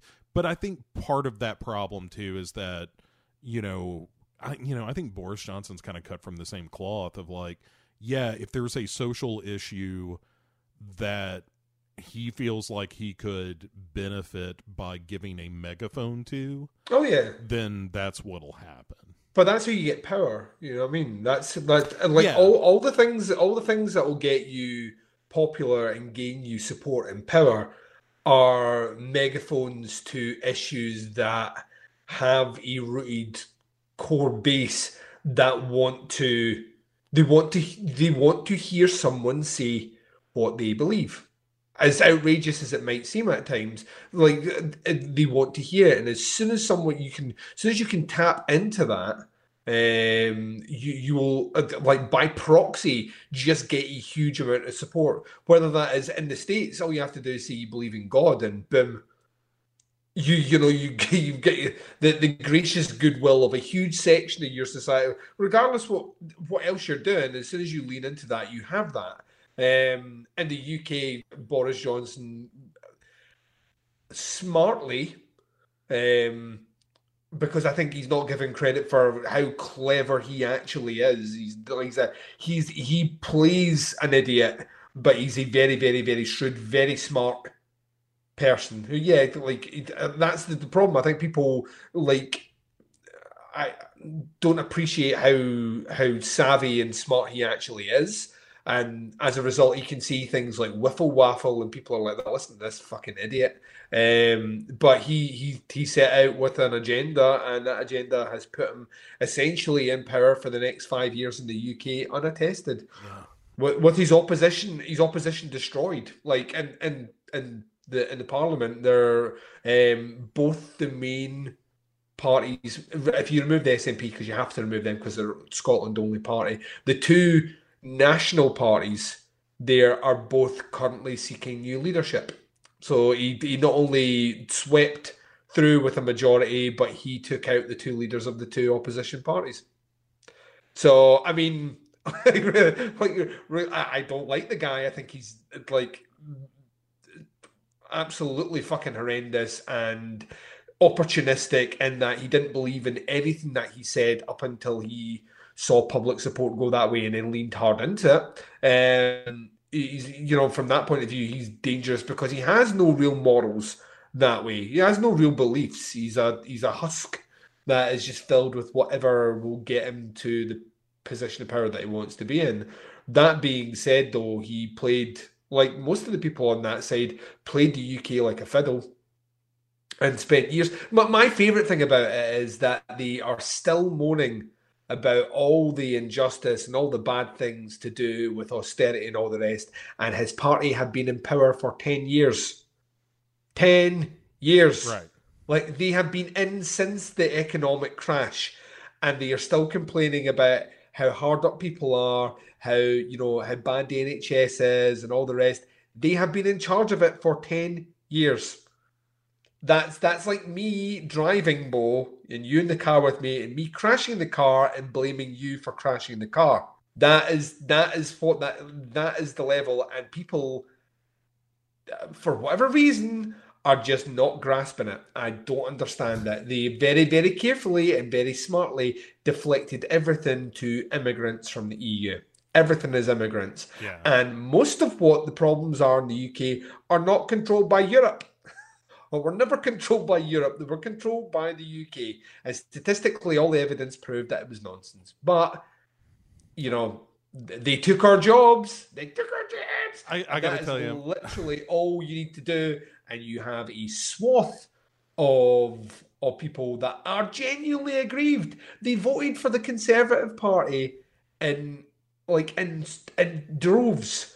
They voted for the Conservative Party, the party that put so many mining towns and industrial towns out of fucking business. They voted for that party because they said it was immigrants that caused those places to shut down in the 70s, 80s and 90s, and not the Tory policies. That to me is what will be dissected and debated and ultimately looked back with this great air of shame 20, 30 years from now. Like, why is our country fucked? Well, I'll tell you why it is, because they managed to dupe a lot of stupid people. No, that's not fair. That's not, and I don't like it when that's said. It's not stupid people, it's desperate people. They managed to dupe a lot of desperate people who desperately wanted some sort of change to something and some sort of outlet to blame the circumstances that they were set in, very similar to what you mentioned earlier on. And all you have to do is put a face on it or a name to it and ride it into that hard, and you get the desired outcome. The only problem with that desired outcome and that huge majority that they have is that they now have to make good on everything they said to get into power, and they no longer have it was Europe, wasn't it? It was Europe. It's Europe's fault, and he said that this is damn near Trump-like words in the way he said it. He's going to get the greatest deal, the best deal with Europe, and it's going to be done by the end of this year. And Europe have told them, and everyone else, and economists and all the rest have told them, it can't fucking, it won't happen. It's too complicated. Like, we were so entangled with things. It will not be done in 11 months, but he says he'll do it. And I think as soon as that is realised that he's not, that's when I think people will start to go, do we think we made a mistake? I mean, they partied. I saw videos of people partying, and Big Ben didn't chime at the £500,000 it was going to cost each chime, and they were considering on doing it as well until someone said, "That's a waste of money, isn't it?" That seems expensive. Yes, that seems quite expensive. So it never happened, but there was plenty of parties out there, and there's tons of video evidence, because you'll always get and I can say it this time, you'll always get the dumb people to speak on TV. It's like you'll always manage to get that one that say, yeah, well, we've taken back all our laws. It's not how that worked. Yeah. like there's an insidious plan in place to get us out of the European Human Convention rights. They've already seceded, I think, as part of their bargaining, territorial shipping and fishing lanes, which will, greatly affect Scotland, and they will do absolutely anything to stay in power. And a guy who I don't genuinely agree with a lot, but I heard a really interesting interview with him a couple of days ago. Peter Hitchens, who is the brother of the late Christopher Hitchens, who, if you've never looked at Christopher Hitchens, I didn't always really see eye to eye with his opinions, but fascinating speaker, and had a very strong opinion specifically on religion and on Clinton. His Clinton rants are amazing. But Peter Hitchens has been on this Britain been fucked for a while. So he uses better words, and he basically said the voters condemned their country to prolong the Conservative Party instead of allowing the Conservative Party to die to prolong their country. Yeah, and that's exactly what happened. I couldn't have said it any better. I mean, I think the U.S. is in the same place. I mean, you have a you have a real danger, by the way, of another Trump term. And I'm just letting you know that right absolutely. now. Yes, yeah. No, you are 100% right. He is going to be very difficult to beat, not just because he's an incumbent president, not just because he has this incredible hold over his base. Yep. But also because there was an Onion article that I thought was quite funny that somebody found that from a few years ago that was like, Democrats find way to lose primary. Yeah. And that's kind of what happened. It's just like, man, you guys, you fucking idiots. You got the one thing you can't do in this scenario is fuck up the nomination. It doesn't matter who it is. Yeah. You just got to get somebody there clean. Yeah. You've got to be above and beyond approach after spending the last 3 years talking about election rigging. Yeah. Right. Like you cannot fuck that up. You cannot fuck that up. And you have fucked that up, and you've gifted him a talking point that he will lean into a lot. But I think the sad thing is, like, I genuinely don't see anyone in that field taking down Trump, regardless what your opinion polls say. I don't see any of them. And I'd like, as much as like, I mean, I don't have to worry about it. It's not my election, and you know, I don't, like I've said it before. Even your most left leaning, even your Bernie Sanders, who's considered your most left leaning social kind of Democrat, is still not left enough for right. what is voted in Scotland. Like in Scotland, it's, you know, it is left of centre. You're left of centre, still technically right of centre. You know, it's weird. It's weird, like, you know, like, oh, he's a socialist. Well, he's not really. But the like that, I don't have to worry about that. But if people think that like Bernie Sanders getting the nomination and going up against Trump is gonna get him in the White House, they're not right. Bernie Sanders has a lot of big problems getting elected, especially in the middle states, like the Rust Belt states and shit. Like, he's gonna do fine on the East Coast, he's gonna do fine on the West Coast. It's the middle that plagues Democrats. And he needs to win decisively the places that Clinton didn't. Right. Right. And I just don't see evidence there that that's going to happen. Yeah, and some of the polling suggests that he's not doing great there. But you know, we'll see. I think the X factor in all of this is going to be that segment of the population that's like, I don't care who the fuck it is, as long as it's not Trump, because I'm sick and tired of hearing about it. Yeah. So I think there's, like, you've got a weird built-in advantage of people who just don't want to hear about Trump anymore. And I think that's got to be one of the best messages in the general, is like, hey, you want to go back to your life and just not worry about this shit anymore? Elect me. You're not going to hear from me. You need to get those people out, though. You need to get those people out and voting, and I think there's big. It's a similar problem over here. Scotland, weirdly enough, has like our election turnouts have been, since the referendum, surprisingly high. It's like it's 70% turnout nationally, which I think is like considering what it was in the 90s, is surprisingly high in Scotland, but it's not in England. Like, it's been going down for quite some time, and will continue to go down, because you just getting people motivated to do things and understand that these, like, whoever is in that office has a real world effect on you for however long they are in power. I don't think that message resonates with young kids, or young people, sorry, at all. Yeah, it's hard to convince them, like, hey, this is the Bernie Sanders problem, is convincing a lot of his fervent supporters who are just ride or die for Bernie Sanders to be like, hey, you knuckleheads, even if Bernie Sanders isn't the nominee, you still need to vote for whoever that is. Yeah. You know, like, just be like, oh man, they screwed Bernie again. It's like, look, he's a 78-year-old socialist in a country that, as you pointed out, is scared of the word. Yes, So, but I don't think you'll ever see, and anyone that thinks you will see a quote-unquote socialist, you know... they won't be labeled that. No, God, no, they can't, because you did such a good job of making the word socialist sound like communist.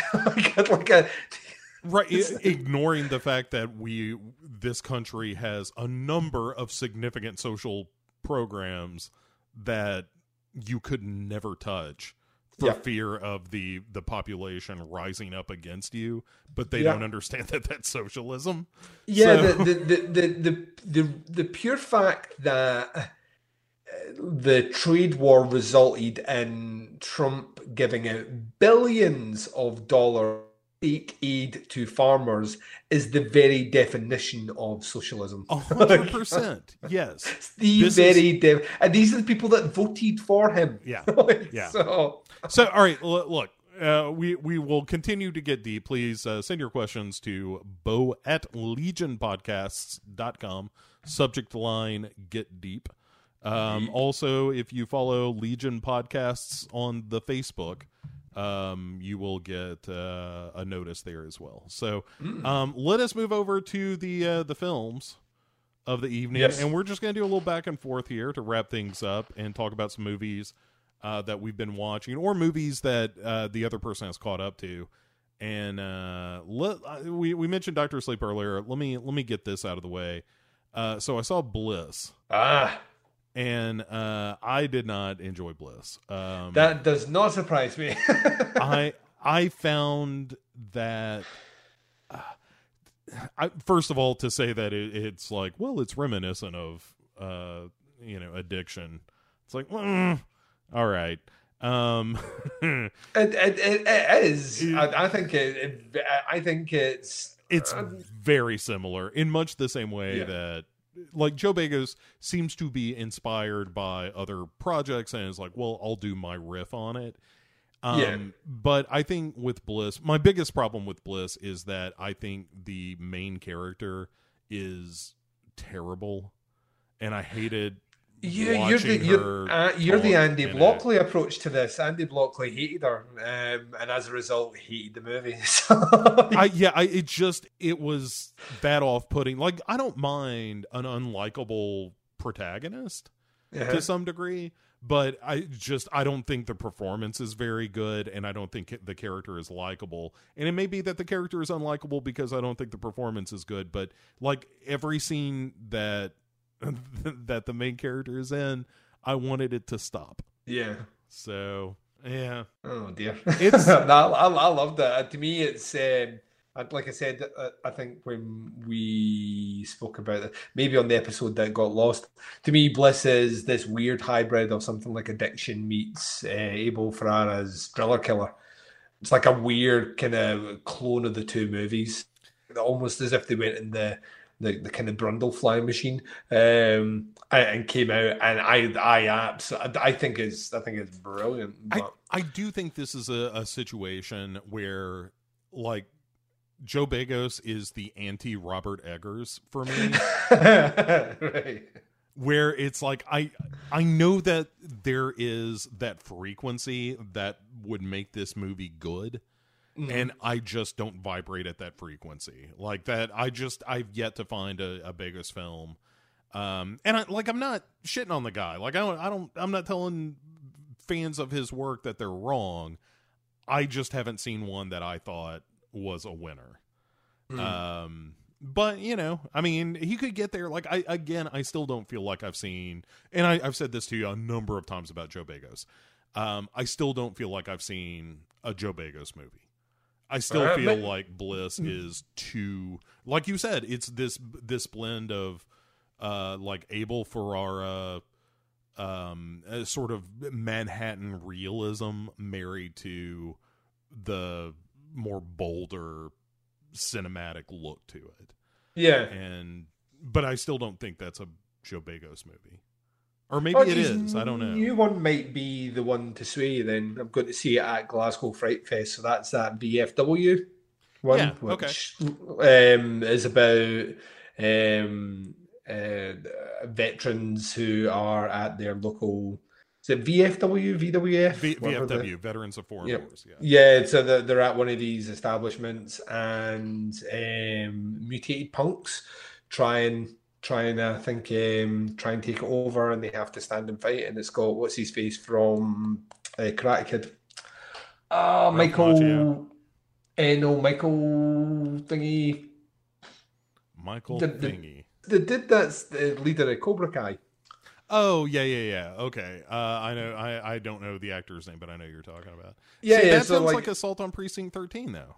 Yeah, but I'm fine with that. But again, that's not all right. Again, yeah. But the weird thing is, as much as I'm saying all this shit about Joe Begos, I will still watch that movie because I'm like, that sounds cool. Yeah, I want that to be great. Yeah, Maybe I think the thing is though, like, I don't mind people riffing on things as long as I don't mind people riffing on things if what I don't want to be sitting. I said about like the end of Doctor Sleep is when I'm watching scenes recreated from The Shining, I'm thinking about The Shining. Like when I was watching Bliss, I wasn't thinking, this is the addiction, or it has a tone and an air about it, and it maybe follows certain beats, but it's not the same movie. You know what I mean? It's like when you watch me and you both agreed when we watched The Void. Like I was watching The Void going, well, this is obviously Escape from New York. Assault on Precinct 13, and like at the point that even when the synth score kicked in, I was like, oh, here we go, here's the Carpenter synth score.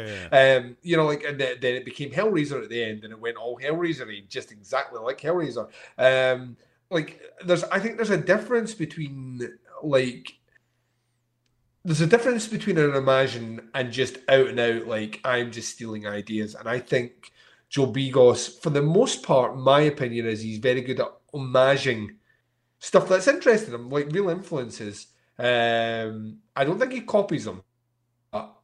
I've heard plenty of people tell me though, like, yeah, but this is his Cronenberg movie, this is John Carpenter movie, and it's difficult for me to argue against that. All I know is when I watch them, I am not pining for a John Carpenter movie or for a Cronenberg movie. I'm in that movie until it finishes, and then at the end, I'm like, yeah, I can see where his influence for this comes from and that comes from. So I think like Joe Begos to me is just the director that makes the movies he just wants to make, and if they bear a resemblance to other movies, then they bear resemblance, and you're either with it or you're not. But I'm interested to see what his new one like, because he basically made Bliss and this other one back to back. So I hadn't made anything for a couple of years, and then made two movies back to back, and I'm like, well, that's cool with me. His new one, Duke of Sunset, yeah, where the devil is found in a Coke can. That's very behind him. It's very behind him. to be fair, so tell me something you've been watching. I don't want to. Well, again, I think it says something that as much shit as I've given him, I'm still gonna watch the next Joe Begos movie. So yeah, but I think he's, the thing is, like, from your, like, you've never out and out said, well, fuck this guy. I think that's the thing. I think you're interested to see what the next project is, where I know for a fact there are certain, like, see if I said to you, Eli Roth got a movie coming out next year, I don't think there's much chance. Yeah, either one of us are going to rush to go and see that one. You know what I mean? Whereas if Joe Begos has a movie coming out next year, I will check that out, because I'm very much like yourself. I'm interested to see what that project will look like. He's too busy doing the Eli Roth's Paycheck of Horror show for AMC. Which I'm fine with that. Yeah, like, you want to be a horror fan, fine. Just don't make movies. Yeah. He's the thing is, he knows his shit. Like he knows he gets dubbed as the Tarantino of horror for a good reason. He does have an encyclopedic knowledge of that, and that to me is where I think his interview style is really good as well. Like, so I'm like you. I am happy to see him just keep doing that. You know what I mean? They're like, if he keeps away, and if he wants to put his name to get projects done, you know, like that clown movie where he basically, the guys were like, we're going to make a fake trailer about this idea, and we're going to put Eli Roth's name on it, and he was like, that right, I'll get you the money, go make it. And like, if he wants to use his name as a clout to allow other filmmakers to make stuff, I'm fine with that as well. Sure. I just don't think as a director he has much left to say. Yeah. So yeah, I mean, it's the Rob Zombie problem. yeah. Oh yeah, 100%. Tell me what else you've been watching though. I'm genuinely curious. So without going into kind of heavier hitters, we'll skim around the bottom. I went to see that movie, The Turning. Oof. Oh, I stayed away. That seemed Oof. bad. Oh, the thing is, it's not. The first 2/3 of that movie are well shot, well acted, and suitably haunting in parts that it never really goes too ostentatious, but it delivers what you expect from a kind of modern kind of telling of a gothic ghost story. And it handles all that really well. And then you get into the last third of that movie, and it has studio involvement ripping all the way through it. So much so that the movie actually doesn't have an ending. Oh, wow. Which, and I'm not even just like, I know what you're thinking. What do you mean? I mean that the movie doesn't have an ending. The movie, really? you think the movie has an ending, and then it pulls back from that ending, kind of giving you it gives you the most pedestrian of endings, and then what it does is it does a kind of, you thought that happened, well, it actually never happened, and you get a bit of dialogue which you think is going to lead to something, and then credits roll, and then you're like, well, no, you've not answered any questions, Does any portion of this turn out to be a dream? So the reveal of what you think is a pedestrian ending is a hallucination that she has, and then she wakes up back in place, almost like she's envisaged this is going to happen. The 47 meters down trick. Yeah, the descent, right? You know what it is, yeah. the descent thing like that. But in the descent, you know, the camera pulls back and you see the creatures coming for her. Or like in 47 meters down, she wakes up and there's sharks fucking there. Like in the case of this one, she like kind of comes to, and she's like, oh, like that, and then she goes and has this conversation with these kids who then make a comment about how broken she is. Like as a character, she's like this broken, just like this broken doll. And then does it end with them being like, "Lady, you so crazy"? It's not far off it. It's like she goes to take the doll off the girl, and the doll falls to the ground and cracks. This is a spoiler for a movie that, you know, I would still say you need to see the ending to try and work out how a movie like this made its way into cinema. All right. And how Spielberg's name was once attached to it, that's the bit that blows my mind. Boy, they were real hush-hush about that in the promotion of the movie. He was behind it right until the rewrite and then a little bit of the reshooting, but he was involved even up to the point of it actually beginning filming. He was on board as a producer and whatnot, and then that disappeared real fucking fast. It was buried fucking fast. You know what I mean? It got taken away just as quick as the Brooder film. You know, like we're getting that one in a fucking, we're editing the shit out of this. But when she drops this doll, the doll cracks. Finn Wolfhard walks past and says, looks like you're as cracked as, you're as broken as this doll. And then they walk in, I'm like, right, but we still have a fucking spiritual entity of this malevolent stable hand that's haunting the house. You know, a family that's in danger, you know, like potential possessions, sexual abuse, all these things are still on the line. And then the movie's like that. Credits. Ugh. All right. That sounds... I'm like, no, not credits. And then I stuck around for an after credit scene just in case Samuel L. Jackson was going to come out and recruit her to the Avengers. I'm putting together something called the Henry James Initiative. The Henry James-averse. And no, you get none of that. It's the turning of the screw and then Tropic of Cancer. These kids are going to start fucking in the next movie. It was so abrupt, and it clearly is. It's clearly in the rewrites. I think it went through dramatic rewrites before it came out and reshoots and whatnot, and they pieced it together. They've obviously got to a point where they're like, that this is the best that we can do. Let's just do it in January, when it will make money. Probably take a loss, but I think it did make money, but I think the margins are so slim. That it's just and the sad thing about it is that, like I say, it's well shot and it's well acted, and even some of the kind of visual cues for the haunting aspect of it are done really, really, really well. It gets to a point where it's like that. If we go down this road, this movie's not going to have an ending, and it's like, we need to go down this road. And once you're trapped in that, you're like, I would much rather see if you chopped the last 5 minutes off and just gave me the very banal pedestrian ending. At least it would have been something. But instead, they try and be clever and abstract with it by giving you nothing. Yeah. Good times, Bo. Good times. That sounds like a movie I would watch, Duncan. Hey, I'll tell you a movie that is not worth your time at all. No. That last Rambo movie, Rambo Last Blood. Yeah, I saw it in the cinema. Oh, boy. So it's a movie that hates itself and hates its audience. Yeah, man. Like, look, I don't claim that the last Rambo film was high art, but it was sure as fuck fun. Mm-hmm. And like when he turns that machine gun around on a dude sitting in the front seat of that Jeep and turns him into hamburger meat. Yeah. That is fucking awesome. When he appears from the trees behind someone and rips at a man's trachea with his bare hands, something kind of metal about that, Bo. Yeah, well, yeah, right. And that's all I wanted out of this movie. And instead, it's like this character who has perpetually been a loner. Yep. Is all of a sudden a family guy on a farm, and you're like, wait, what the fuck? When did he come back from Laos?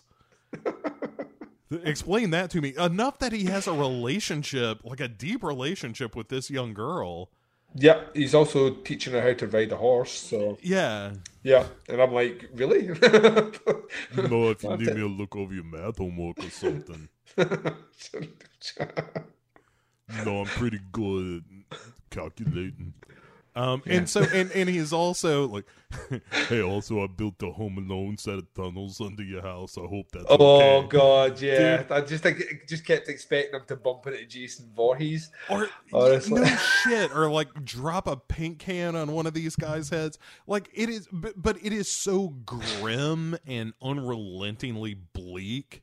Yeah. And then at the end of the movie, they do that montage that's like, here is a real American. Yeah. And like this montage of him like riding horses and shit. That movie is utter fucking nonsense. Yep. Oh, like, finished and I had a headache. Like you said, this movie hates itself. It is Oh, so... it hates itself. So it hates itself. It hates its characters. It just there's a loathing seeping out of every single orifice in this movie, and then it has the audacity to show you clips of better movies at the end. Yeah, like even when they show Rambo 3, I was like, yeah, that was probably better than this. Yeah, that's how. I don't know if you know this, Bo, but that's how you, in hindsight, make things look better, is by making something worse or electing someone worse. So yeah, oh my god, man. It was awful. Mm-hmm. But okay, so give me another one from you that maybe isn't so bad as Rambo Last Blick. I'll give you one which That's the is Mad Magazine title, Rambo Last Blick. I saw that Richard Jewell movie, that new Clint Eastwood affair. Yeah, which is a movie that has a really interesting, compelling story told by an old man who has went to the dark side of right-wing media hatred. Oh, wow. Oh, like really, really to the point where every agent of the FBI is like a caricature and completely bumbling. The press sleep with their sources to get answers, which that's where the big controversy about this is. Currently at the moment is the portrayal of the main journalist in the story. She sleeps with the FBI agent to get the information, and everyone is like, that did not happen. Like even the actress who plays her says, I did my research and all the rest. That didn't actually happen. Like, right, she wasn't actually Mata Hari. You're like, didn't happen at all. And it's just all this, well, the media's wrong, fake news, and the FBI are all evil because conspiracy. And this Richard Jewell guy, the last goddamn patriotic American beau, god damn it. Sure. And there's some really good performances. Sam Rockwell is fucking incredible. Bates, fucking incredible in it. The dude that plays that Richard Jewell, whose name escapes me, but he's a great actor, fucking incredible in it. But it speaks down to its audience at a level which is so fucking dumb, like so dumb. There's a bit in it that this is no fucking joke, right? There's a bit in it where someone has called in the bomb threat from a certain distance away from the park where the bomb goes off, and Sam Rockwell takes the case. He's going to defend Richard Jewell. And really early on, he's like, walk from where I know Richard was seen to this telephone to see if it could be done. And there's that bit where he's walking up to the phone and he checks his watch. He's like that. No way he made this call, right? No way he made this call. And then later in the movie, the reporter who, like, she gets a bit of evidence that maybe Richard isn't actually the guy. She makes exactly the same journey filmed for the audience, and she gets up there and she's looking at her watch and she's like, no way he made this call. And you're like, oh, fuck off, right? There's a bit as well, like, he's out walking his dog. This is like, 1996? And he died in 2000 of a heart attack. But there's a bit where he's out walking his dog and he starts holding his heart as if he's getting chest pains, which I don't believe Richard Jewell had back in 1996. But it's to let you know that when they do that thing at the end where it says in 2007 he died of a heart attack, you can go, oh, that's right, he held his heart that time, remember? Like, fucking so fucking dumb. Remember when he touched his chest, because that's where the heart lives. It's like so fucking dumb. Like, honestly, it is. Yeah, it's some great performances, like encased in shit, like really dumb, watered down, like bass thumping nonsense. And yeah. Let's wrap her up, or start wrapping her up with some good movies. Yeah. And have you seen that Grudge movie yet, though? No. Look, man, if you're gonna should check that one out. If you're gonna dump a horror movie out in January, you got to expect me to watch it sometime in April. All right, that's a movie you should. No, right? It should be up my alley. But what I heard coming out of that thing was like, oh, I can sleep on this for a little bit. It's not as bad as the internet told you it was. Good, but it's not very good either. I'll tell you this way.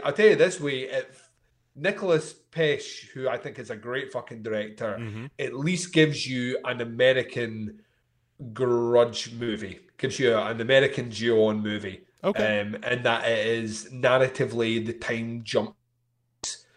You know what I mean? It's like several stories that all intersect. And he does that really, really well. It's just none of those stories are particularly interesting. So, all right. but they're all linked. So I'll be interested to see what your it's a grim fucking movie. Okay. Yes. All right. I will see it. But what I did see, Duncan, that I know you saw and loved, yes, is a little movie called In Fabric. Yes. I'm interested to. I know where it landed in your end of year list, and I read some of your comments. Yet I have not spoken to you about it yet. I get the feeling that I enjoyed it more than you. I think you did, but I didn't not enjoy it, as many scientists have said. I think it is half one of the best movies I've ever seen, and half a movie that never really engaged me. All right. And so all the stuff in and around the department store is some of the best shit that ever was. Yeah, it's fucking incredible. It undeniably. The advertisement for the store is one of the best things I've ever seen in a movie. Mm-hmm. And the sort of loquacious manner. Oh, the way she speaks is absolutely the tits. It's so good. Everybody in the place. And this idea of this, like, not since Dawn of the Dead have I enjoyed a satire of consumerism in a horror movie more. Mm-hmm. That said, when it gets into the stories of the lives of the characters that the dress is affecting, I kind of it feels a little too meandering for my taste. All right. And it's not terrible. I just never felt like I was really into it. And so at any rate, yeah, that was a bit of a bummer. In terms of like, like I said, there's part of this movie that is one of my favorite movies I've ever seen. And then I feel like it gets dragged down by the point it gets narrative, but I know you need the narrative part of it. I just didn't connect with it the way I did something like, even the Duke of Burgundy I found to be a more relatable movie in a weird way, as opposed to In Fabric, which seemed more like an artistic exercise that didn't move me emotionally the way that Burgundy did. But it's beautiful. It is absurd and wonderful. And for me, it's imperfect. And that's what's frustrating about it, because all the stuff, as I said, in and around the department store itself is, it's so fucking good. Yeah. Like jaw-dropping, like Coen Brothers good. Yeah. And that's what it reminded me of most. And again, it's because of the wordplay that's being used in the scene, but it's like, oh, this is like, as we've talked before, if the Coen Brothers did a horror movie, it's like, oh yeah, this almost feels like Barton Fink taken a step further. Yeah. And anyway, but I know you loved it, so please tell me why I'm wrong. I don't necessarily think you're wrong. I think there is the three stories themselves, the three kind of stories that are based on people that buy the dress comes into their possession, I think there's something inherently British about them, in terms of the way they kind of. It's a movie that's incredibly insular in terms of there's a kind of very mundane sort of situational horror between, a woman who's coming out of a relationship and just trying to, put this dress on and like get back out and get dating, down to the washing machine repairman. There's a very kind of mundane situational sort of horror that I just found it reminded me that I saw as a kid. Like there's a lot of these kind of, I mention it quite a lot, but things like Roald Dahl's Tales of the Unexpected and things. There's these like small anthology TV shows that would have these just little small kind of vignettes you would watch of and case stories that were just weird. And it has all that. I thought the performances were like across the board and all the stories were incredible. The score, oh my God. Sure. Oh, the score is like hypnotic and mind-blowing. And like I was told, I saw this at a small independent cinema in Edinburgh on the one day it was shown theatrically, like and close to where I lived, and I had to go and see it. I took the day off work to go and see it because I was like, I'm going to go and see this in the cinema, and sat down in the cinema with about 3 people in it, and was just. Like I had felt myself absorbing it in the chair watching it. I thought it was absolutely incredible. It's maybe one of the most beautiful movies of last year. It's maybe one of the most unique movies in terms of like horror. Yeah, I think that, and it owes like everything that I love about Peter Strickland. It owes to 70s Euro horror. There's hints to there's little snippets of giallo in there. There's little snippets of the kind of Euro erotic stuff in there as well. And I don't think it's his best movie. I still think, to me, I think it's still like a kind of toss up between Duke of Burgundy, which I do think is like maybe as close to a masterpiece of that sort of style of cinema there's ever been, and Barbarian Sim Studio, which I think is, once again, maybe one of the most unique movies I've ever seen. But I think it combines lots of different things. It's very daring. It's a movie that really like challenges to be different. And whilst it doesn't all completely work at the end, and I've seen it twice now, and the second viewing, I appreciated more of the craft that went behind it, whereas the first viewing, I was appreciating more of the story. So he's an incredible filmmaker. Like, genuinely, like one of these guys now that whatever Strickland puts his name against, I cannot fucking wait to see it, because I think he's him, and there's a kind of little croft of British filmmakers that are just really exciting, that are doing this stuff which is nods to kind of 70s styles of cinema, and Wheatley's one of them and Strickland's the other. And the fact that they're friends, and the fact that Wheatley kind of helps produce and fund Strickland's work, just makes me like so fucking happy. I genuinely, it was what is, of all the movies I saw last year, it is the most unique horror movie. And it's just there's just nothing that came out last year that was even remotely in the similar ballpark.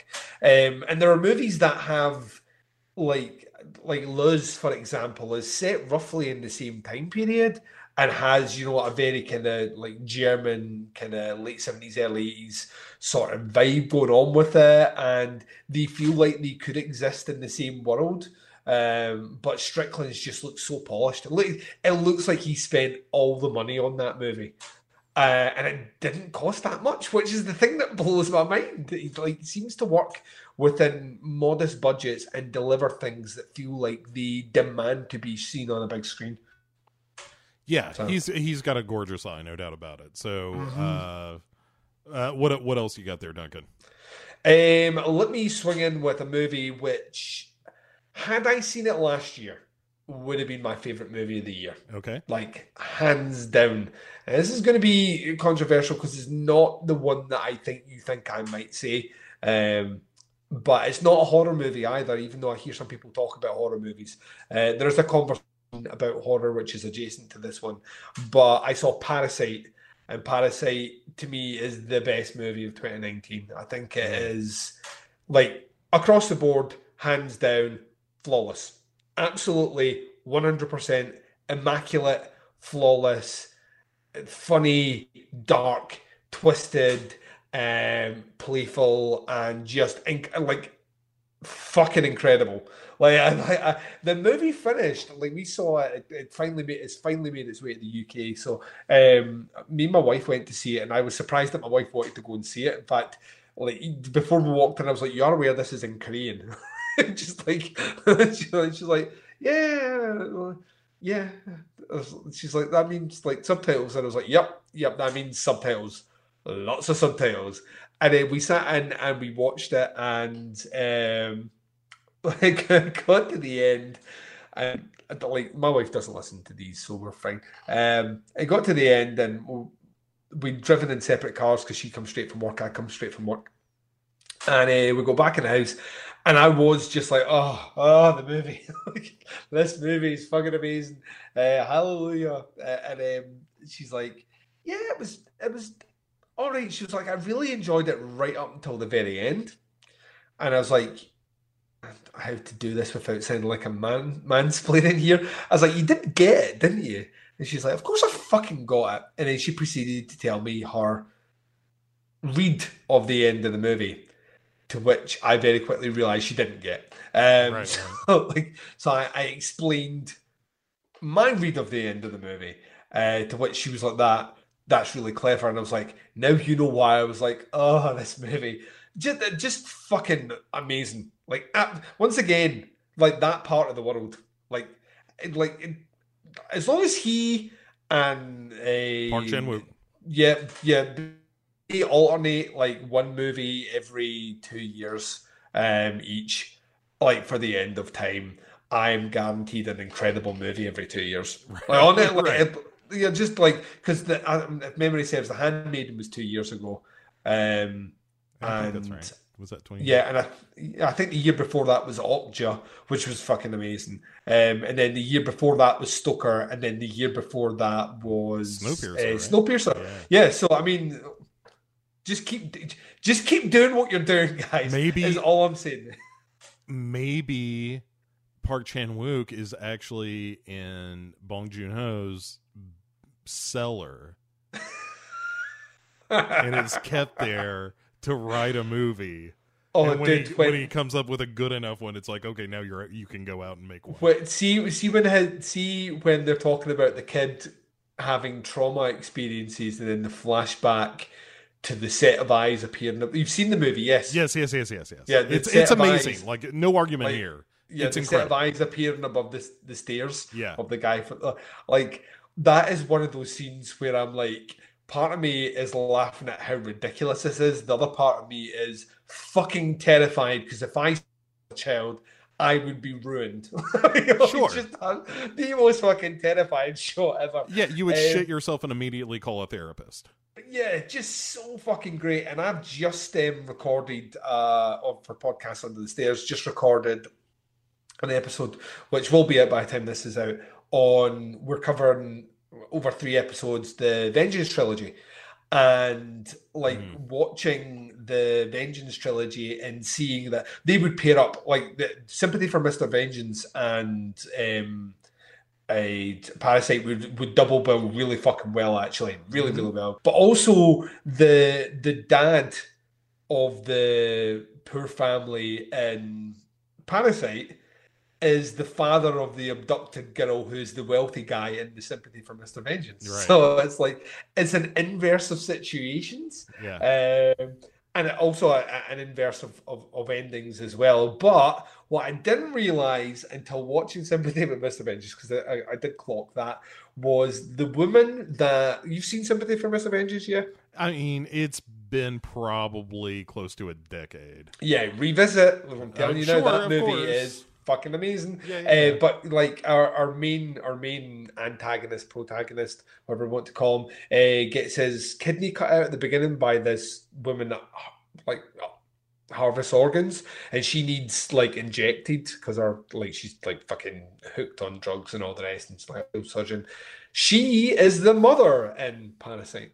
Yeah, I'm looking at the cast now. Oh wow. Yeah, she's the mother in Parasite. I'm sure she is anyway. And once again, this is just a genius bit of casting. I don't like Parasite to me is, and to me up until that point, it was Once Upon a Time in Hollywood was my favorite movie of 2019, and then Parasite coming in won over at the end. So. So it's a 2020 release for me technically. Yeah, and it's my favorite. I'm in the same boat. This year. Yeah, I saw it this year, but I thought it was phenomenal. And yeah, but all right, let me hit you with a movie I know you've seen now. Yeah, but I dearly love. Yeah, is the crazy bastard child of a sea shanty and mermaid cum called The Lighthouse. Which I fucking love this movie so much, Duncan. It is this movie is deceptively classy because the whole movie is just about 2 guys who want to fuck each other so bad and just don't, so they go crazy with cum. I mean, am I wrong? No, you are not wrong in what you say. The movie doesn't hide that either. There are a couple of scenes that like damn near directly spell it out. Yeah. Yeah, the Lighthouse is fucking incredible. It's as the a master stroke of just like we said it before, the fucking balls on Robert Eggers, by the way, to do that as a movie, like in a weird aspect ratio, Black and white 4:3. Go fuck yourself. That's literally it. Once again, sticking true to the you know what I'm going to do? I'm going to do an authentic dialogue, which means some of you won't have a fucking clue what's happening. That's fine. I don't care. So, like, the only thing that's missing from that movie is an interrogation of a monkey. It's Yeah, to bring it full circle. Yeah. But the you can see watching this movie. And I think we should, in a lot of respects, be slightly mournful, but at the same time, I now feel I don't need to see it of what could have been with his adaptation of Nosferatu. And he doesn't need to make that movie now. That like the waves of German expressionism, specifically in the light and specifically on William Dafoe's face, that massive like monologue that he comes out with when. Like Robert Pattinson's like that. Our Pattinson's like, you know, I don't like your cooking, and he's like, oh, but tell me you like my lobster. Oh my god! And he's like that, and then he starts talking about how he'll be struck down by Poseidon, and he's fucking innards fed to like crow. Like, just goes in this huge thing, and the lighting underneath his face. And I'm like that. This is the cabinet of Dr. Caligari. Honestly, just everything about it is tearing itself apart with German expressionism. And now he's done that on screen. I don't need to see Nosferatu like done by him. I mean, I agree with you. I would still watch it in a heartbeat. Oh, I would like. See, if you told me I could watch it now, I would fucking hang up on you, Bo. As much as I love you, I would fucking hang up on you and go and watch it. But yeah, he obviously that project sounded like it was in a bit of development hell, and so he went off and just did his version of it's a pod that like an adaptation of a short story by Poe, I believe, and he just fleshed it out. Him and his brother, I think, fleshed out the story into something more. I think it's originally started as diary entries by the keeper of a lighthouse, and what they've done is they've just extended it out. But there are so many bits that are just like mind-blowingly good. Like there's like, I mean, it goes into Lynch territory. It doesn't just go. It just wades in like to fucking Lynch territory, as if it was always supposed to be there. My only negative, my only movie is that Arpats can't decide where he's from, because some of the time he's talking is a kind of neutral-esque American accent, and then other times there are shades of Boston in it. Yeah. And then like it's the only thing. It's the only thing in the movie. The rest of that movie is front to back immaculate and ballsy as fuck. Yeah. Like on just the confidence. And if you get a chance, A24, the film company that obviously handled distribution for The Lighthouse, have a podcast. And I don't know if you know this, but there is a podcast episode. What they do is they tend to pick two directors that have movies coming out from their catalogue, and then they'll pair them up and the directors have a conversation. A24 last year put out an episode where Robert Eggers has a little sit down and a chat, an elongated chat with Ari Aster.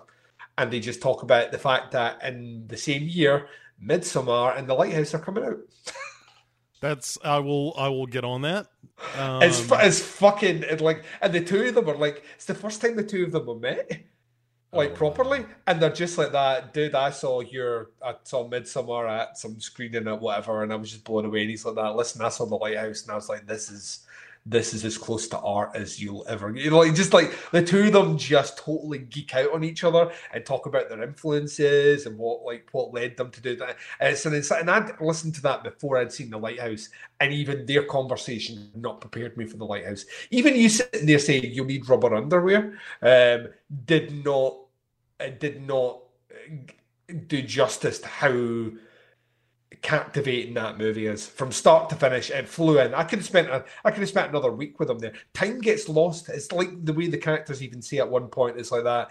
Is this How long is do this you 2 think weeks? you've been here? Yeah, all that stuff is just nuts. And then It's so I was sitting there thinking to myself, how long have I been watching this movie? Yeah.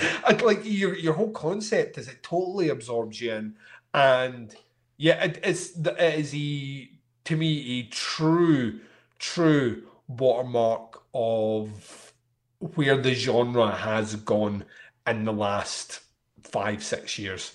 Like if you want about like these movies like It Follows start coming in, and Get Out, and The Witch, and Hereditary, and Midsummer, and the fact that we're getting these movies now, it feels like all those movies have just been put down like paving stones to allow The Lighthouse to make its way to the cinema.